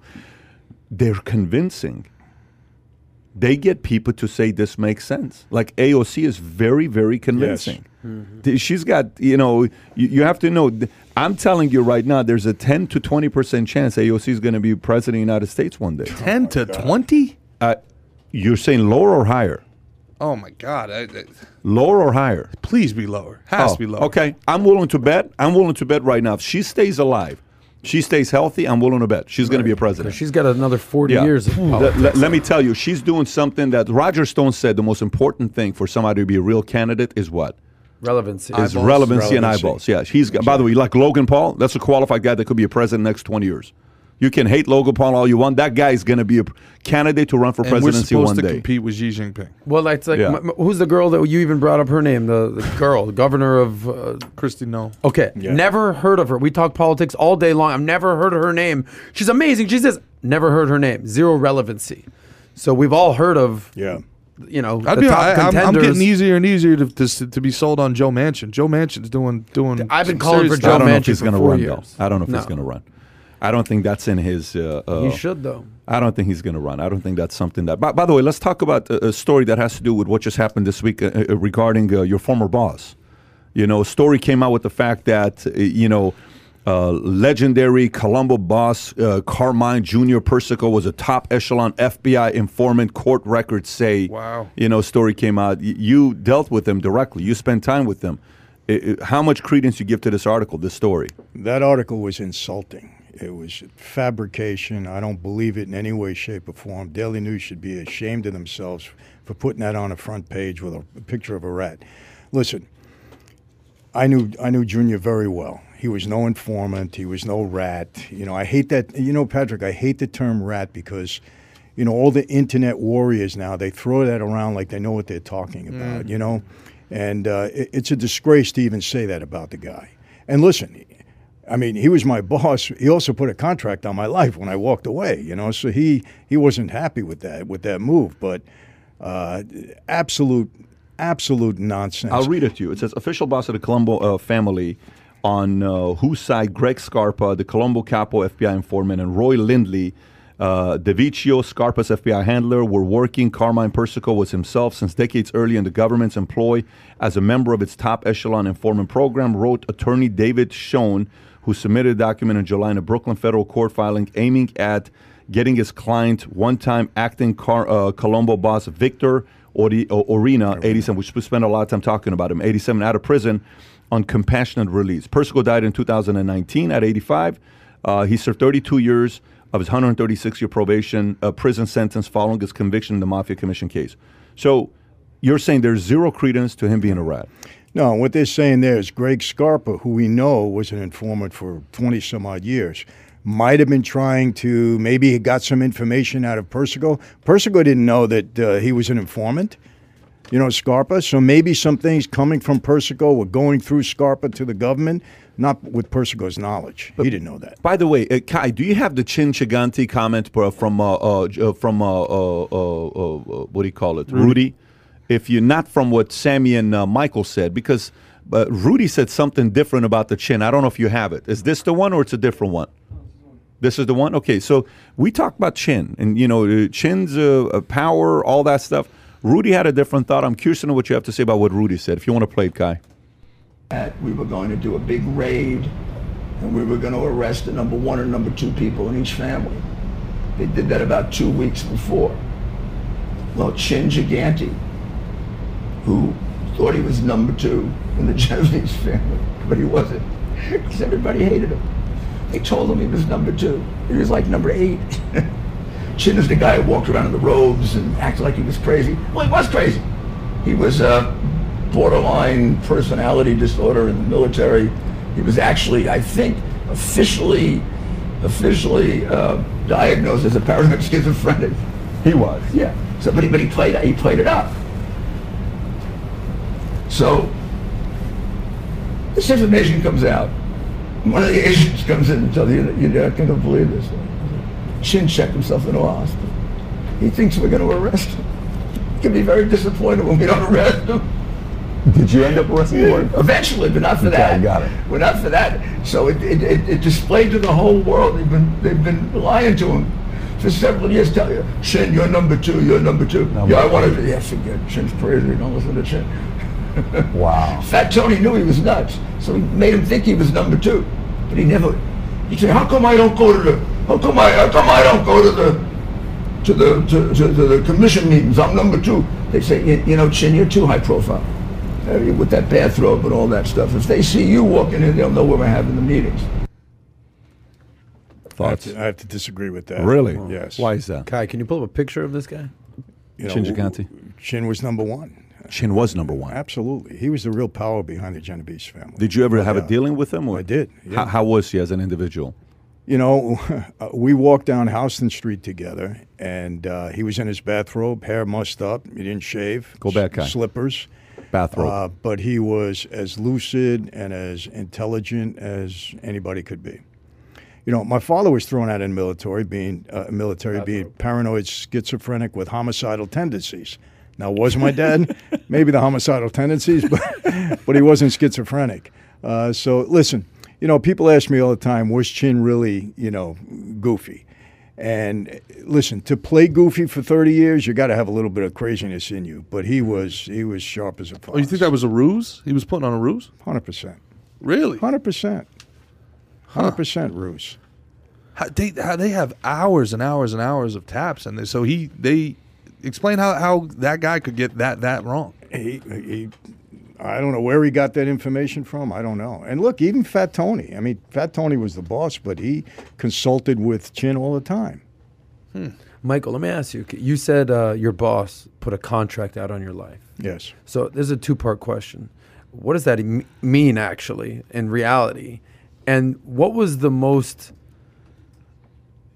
you feared for your life in your entire years of being in the mob? Well, because I walked away from the life, I basically betrayed my oath, and Persico put a hit out on me. I mean, the feds told me that. They said my father went along with it. You know, I mean, I had all of that when I was in prison. That's why they locked me down. They put me in administrative detention. But let me tell you the deal. You know, one of the horrors of that life, Adam, you make a mistake, your best friend walks you into a room, you don't walk out again. Your best friend. Your best friend or somebody close to you, obviously unsuspecting, right? You walk into a room, you don't walk out. Well, I had that experience one night. And if you want, you know, I can take a minute to describe Please. it. It was all gas business stuff. A story came out, I believe it was in Newsday, I'm not positive, that said that I was getting powerful enough to break away from the Colombos and start my own family. Total nonsense. It was ridiculous. It was fiction. There was no semblance of reality to it. But, you know, I started. Real quick, how does something like that become news? Is there like a know. competitor that decides we're going to screw with Michael, or let's Who leak knows? some? You know, sometimes reporters just create. I mean, I can tell you so many stories that there was just no truth to them. They just create these things, you know. I was pretty high profile. I was getting a lot of attention. And so guys, you know, on the street, hey, you know, anyway, he's turning in this amount of money. Maybe there's more, you know. And it said I was making $2 billion. That was not true. And so, you know, Persico started, you know, questioning some of my Russian partners, and, you know, word was going around on the street. So my dad was out on parole, and he calls me up, and he said, look, we got to go to a meeting. I go to his house. We're in the driveway speaking, and he says, Junior wants to see us tonight. I said, okay. I said, what time do you want me to pick you up? Because my dad was on parole. He only traveled with me because I tried to keep him safe. And he said, Mike, they want this a little bit differently. They want me to come in first. They want you to come in second. Long story short, I was a poet. I said, Dad, you know to talk on the street. Why are they going to let them separate us? Let's go together. We were both captains at that point in time. We argued about it in the driveway. I think I might have told you this, Patrick. And I said, you know what, Dad, I don't agree with you, but I've been listening to you all my life. If that's what you want, fine. So I drive in. It was late at night. We had to meet Junior in a house in Brooklyn because it was a covert meeting. He was on parole, didn't want to get violated. So Jimmy Angelina, who was another captain in the family, I meet him in Brooklyn. He says, get in my car. We're going to drive to where the meeting is. I get in the car. There's somebody sitting in the back seat. I recognize him, but I didn't know really who he was. Jimmy don't even introduce me. I get in the car, And he's very closed-mouthed. He's not really talking. You know, he starts talking about the Yankees. You know, I'm a diehard Yankee. I didn't want to hear about the Yankees that night. We get to the house in Brooklyn. It was late at night, and it was about a 30-yard walk from the car to the basement apartment that we had to go into. And I get out of the car. I'm assuming Jimmy's behind me and maybe the other guy behind him. And I'll be honest, I'm getting scared. I said, this is a bad setup. What's going on here? Now I'm thinking everything's going through my head. I'll be honest with you. When I recount this, I can smell the fragrance. It was an August night, Wow. and I can hear the crickets chirping. Like That's PTSD. how real this was. Yes. And I'm walking down those steps, and I'm scared. I mean, my knees are starting to buckle. I mean it. Because when that door opens, I said, the last thing I'm going to see. You got to understand. I mean, I've been around situations. You were like keenly this. aware of it at that moment. Very aware of it. Why didn't you run? You didn't. You know, people have asked me, Michael, why didn't you cut and run? And it wasn't heroic. It was robotic. You just become so much a product of that life. You say, well, if this is it, this is it, you know? And that's what I honestly thought. You know, I walk in the door. Obviously, I'm here, because if it would have went the other way, I would have walked in the door, it would have been over. But so we have this whole big thing, and they're questioning me about the gas business and so on and so forth. And I started getting mad. I started getting angry, because you got to understand, I'm turning in a lot of money. And this was my deal. I mean, I put it together. And but then I said, wait a minute, I'm here with the boss. Let me calm down. You know, it looks like I'm going to walk out of here. And we get in the car, and, you know, I was really angry with Jimmy. I turned to him, and I was really That's your friend, Jimmy? He was my good friend. And he said, stop, wait, don't say anything. I said, what? He said, you know, you held yourself pretty good in there tonight, Michael. This could have been a real problem. And so now I got even more mad. I said, you knew this? You're my friend. I know you my whole life. You don't tell me anything? So he looked at me. He was a smart guy, and he said, if it was the other way around, would you have told me? And I thought about it, and I said, no. Damn. He said, you know, he says, this is the life we live, Michael. He said, you know it as well as anybody. You grew up in it. And then I walked out of the car. I don't know if I ever told you this. I didn't know what to say. I was kind of speechless for a minute. I go to get out of the car, and he grabs my arm, and he says to me, I'm going to tell you something. You're not going to want to hear this, but it's the truth, Michael. I said, what? He said, your father was in there before you tonight. He didn't help you one bit. Oh, my He hurt you. Okay, with that in mind, Well, here's what happened. yes. I'm walking back to the car, and I'm saying, what could my... Then now that's all I was focused on. What could my dad could have done? But knowing him so well, I know what he did.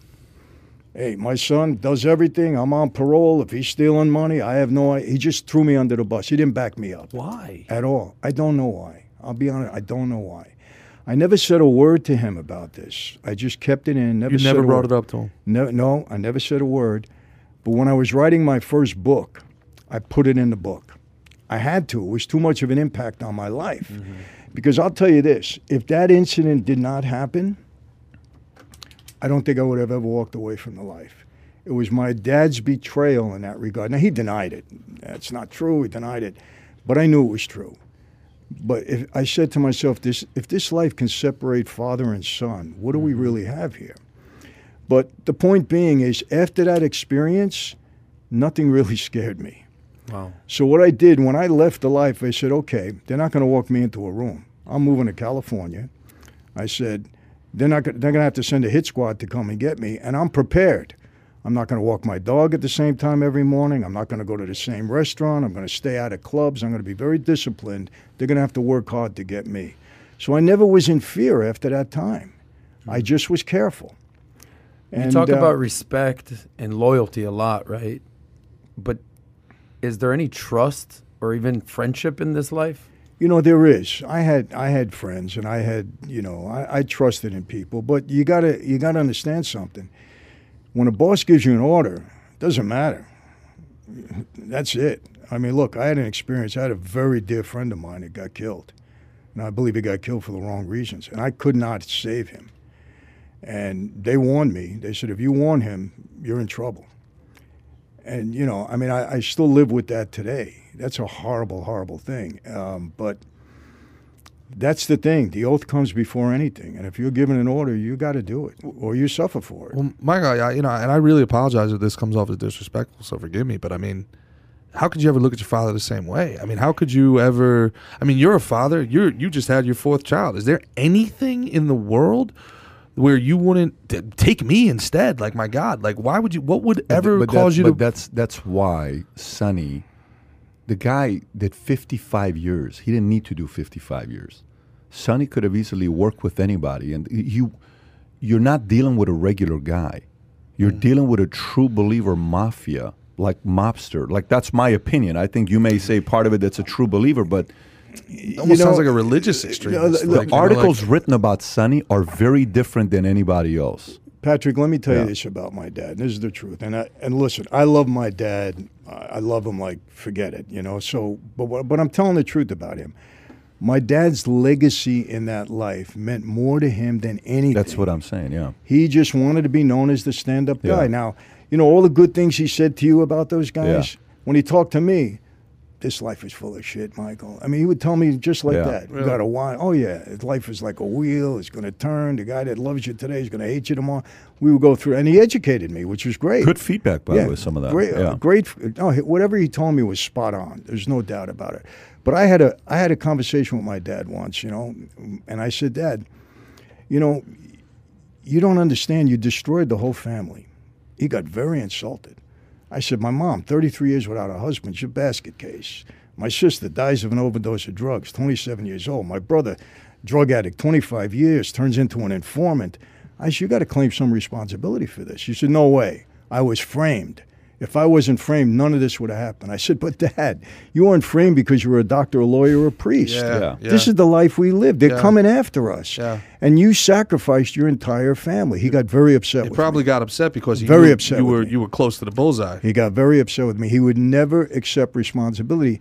And that's what kind of, you know, I was always, my mom and dad had a very chaotic relationship. They always back and forth. They loved each other, but it was always a lot of hostility in the house.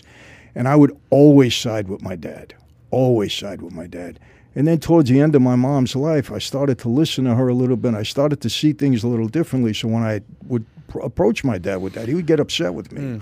Michael, for those of us that have no clue about this. We're on time. I have one other topic I want to Sure. go with. So if you want to wrap this up, I got one other question I got for you. But please, if you want to wrap up.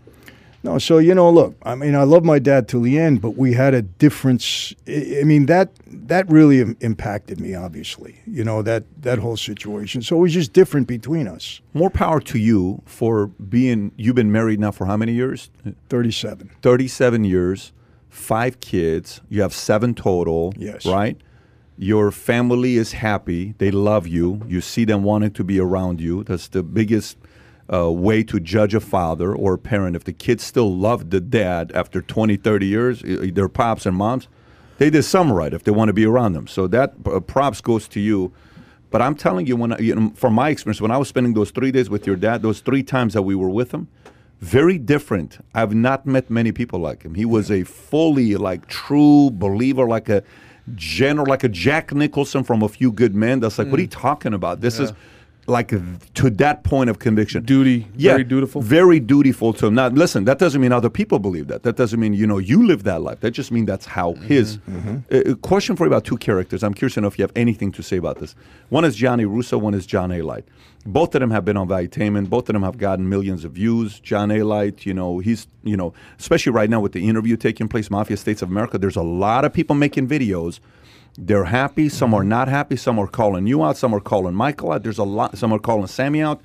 What can you say from your experience? You guys were both in was it Rip City, New York? I don't know what that documentary Fear was. City. Fear City. Fear City. Both of you guys were Rip City. I'm thinking about Portland. basketball. Yeah, Trailblazers. So what is your point of view of John A. Light? Everywhere I go when I run into Albanians, they adore, they admire him. What can you say about John? Patrick, I never met the guy. I never heard of the guy. I never knew anything about him until he came up on social media. For some reason, he decided to make comments about me. Again, I don't know anybody that knew him. I don't know anything about him. And I've always said to myself, I'm not gonna make my name by knocking other people. I'm gonna leave it at that. I have really nothing to say about him. How about End of Gianni? story. How about Gianni Russo? Johnny Russo.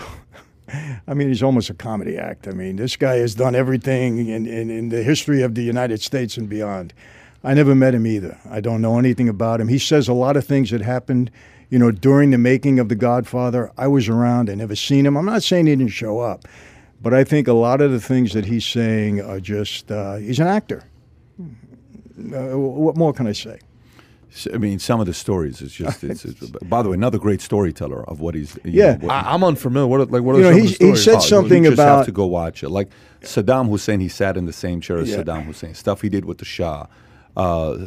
Stuff. And by the way, the way he tells the story, it's so detailed that's like, it's extremely detailed on how he tells. I told him when I sat down with him, I said, Johnny, first of all, I enjoy being around you because you're so entertaining. I said, but if 10% of the stories you're telling me is true, you lived a ridiculous life. He's the mafia Forrest Gump? Is that the? He said one story about Joe Colombo blowing up the gates of Paramount Studios, and that would be huge news. I never heard that happen ever, And I was around during the whole Colombo Godfather thing, when it was being. I never heard any of that stuff. He spoke very highly of your pops, very highly of your pop, like know who he was and what he had to. I doubt my father ever met him. Okay, got it. So let's just do this because Mafia States of America is going to come out here soon. We don't know the dates. We're going to reveal it, and who knows? Maybe even we end up doing a live event together with me, you, Sammy, Chaz. Who knows? Maybe Rudy at the Fountain Blue in South Florida and invite tickets. I don't know. That would be an interesting live event if we did something like that.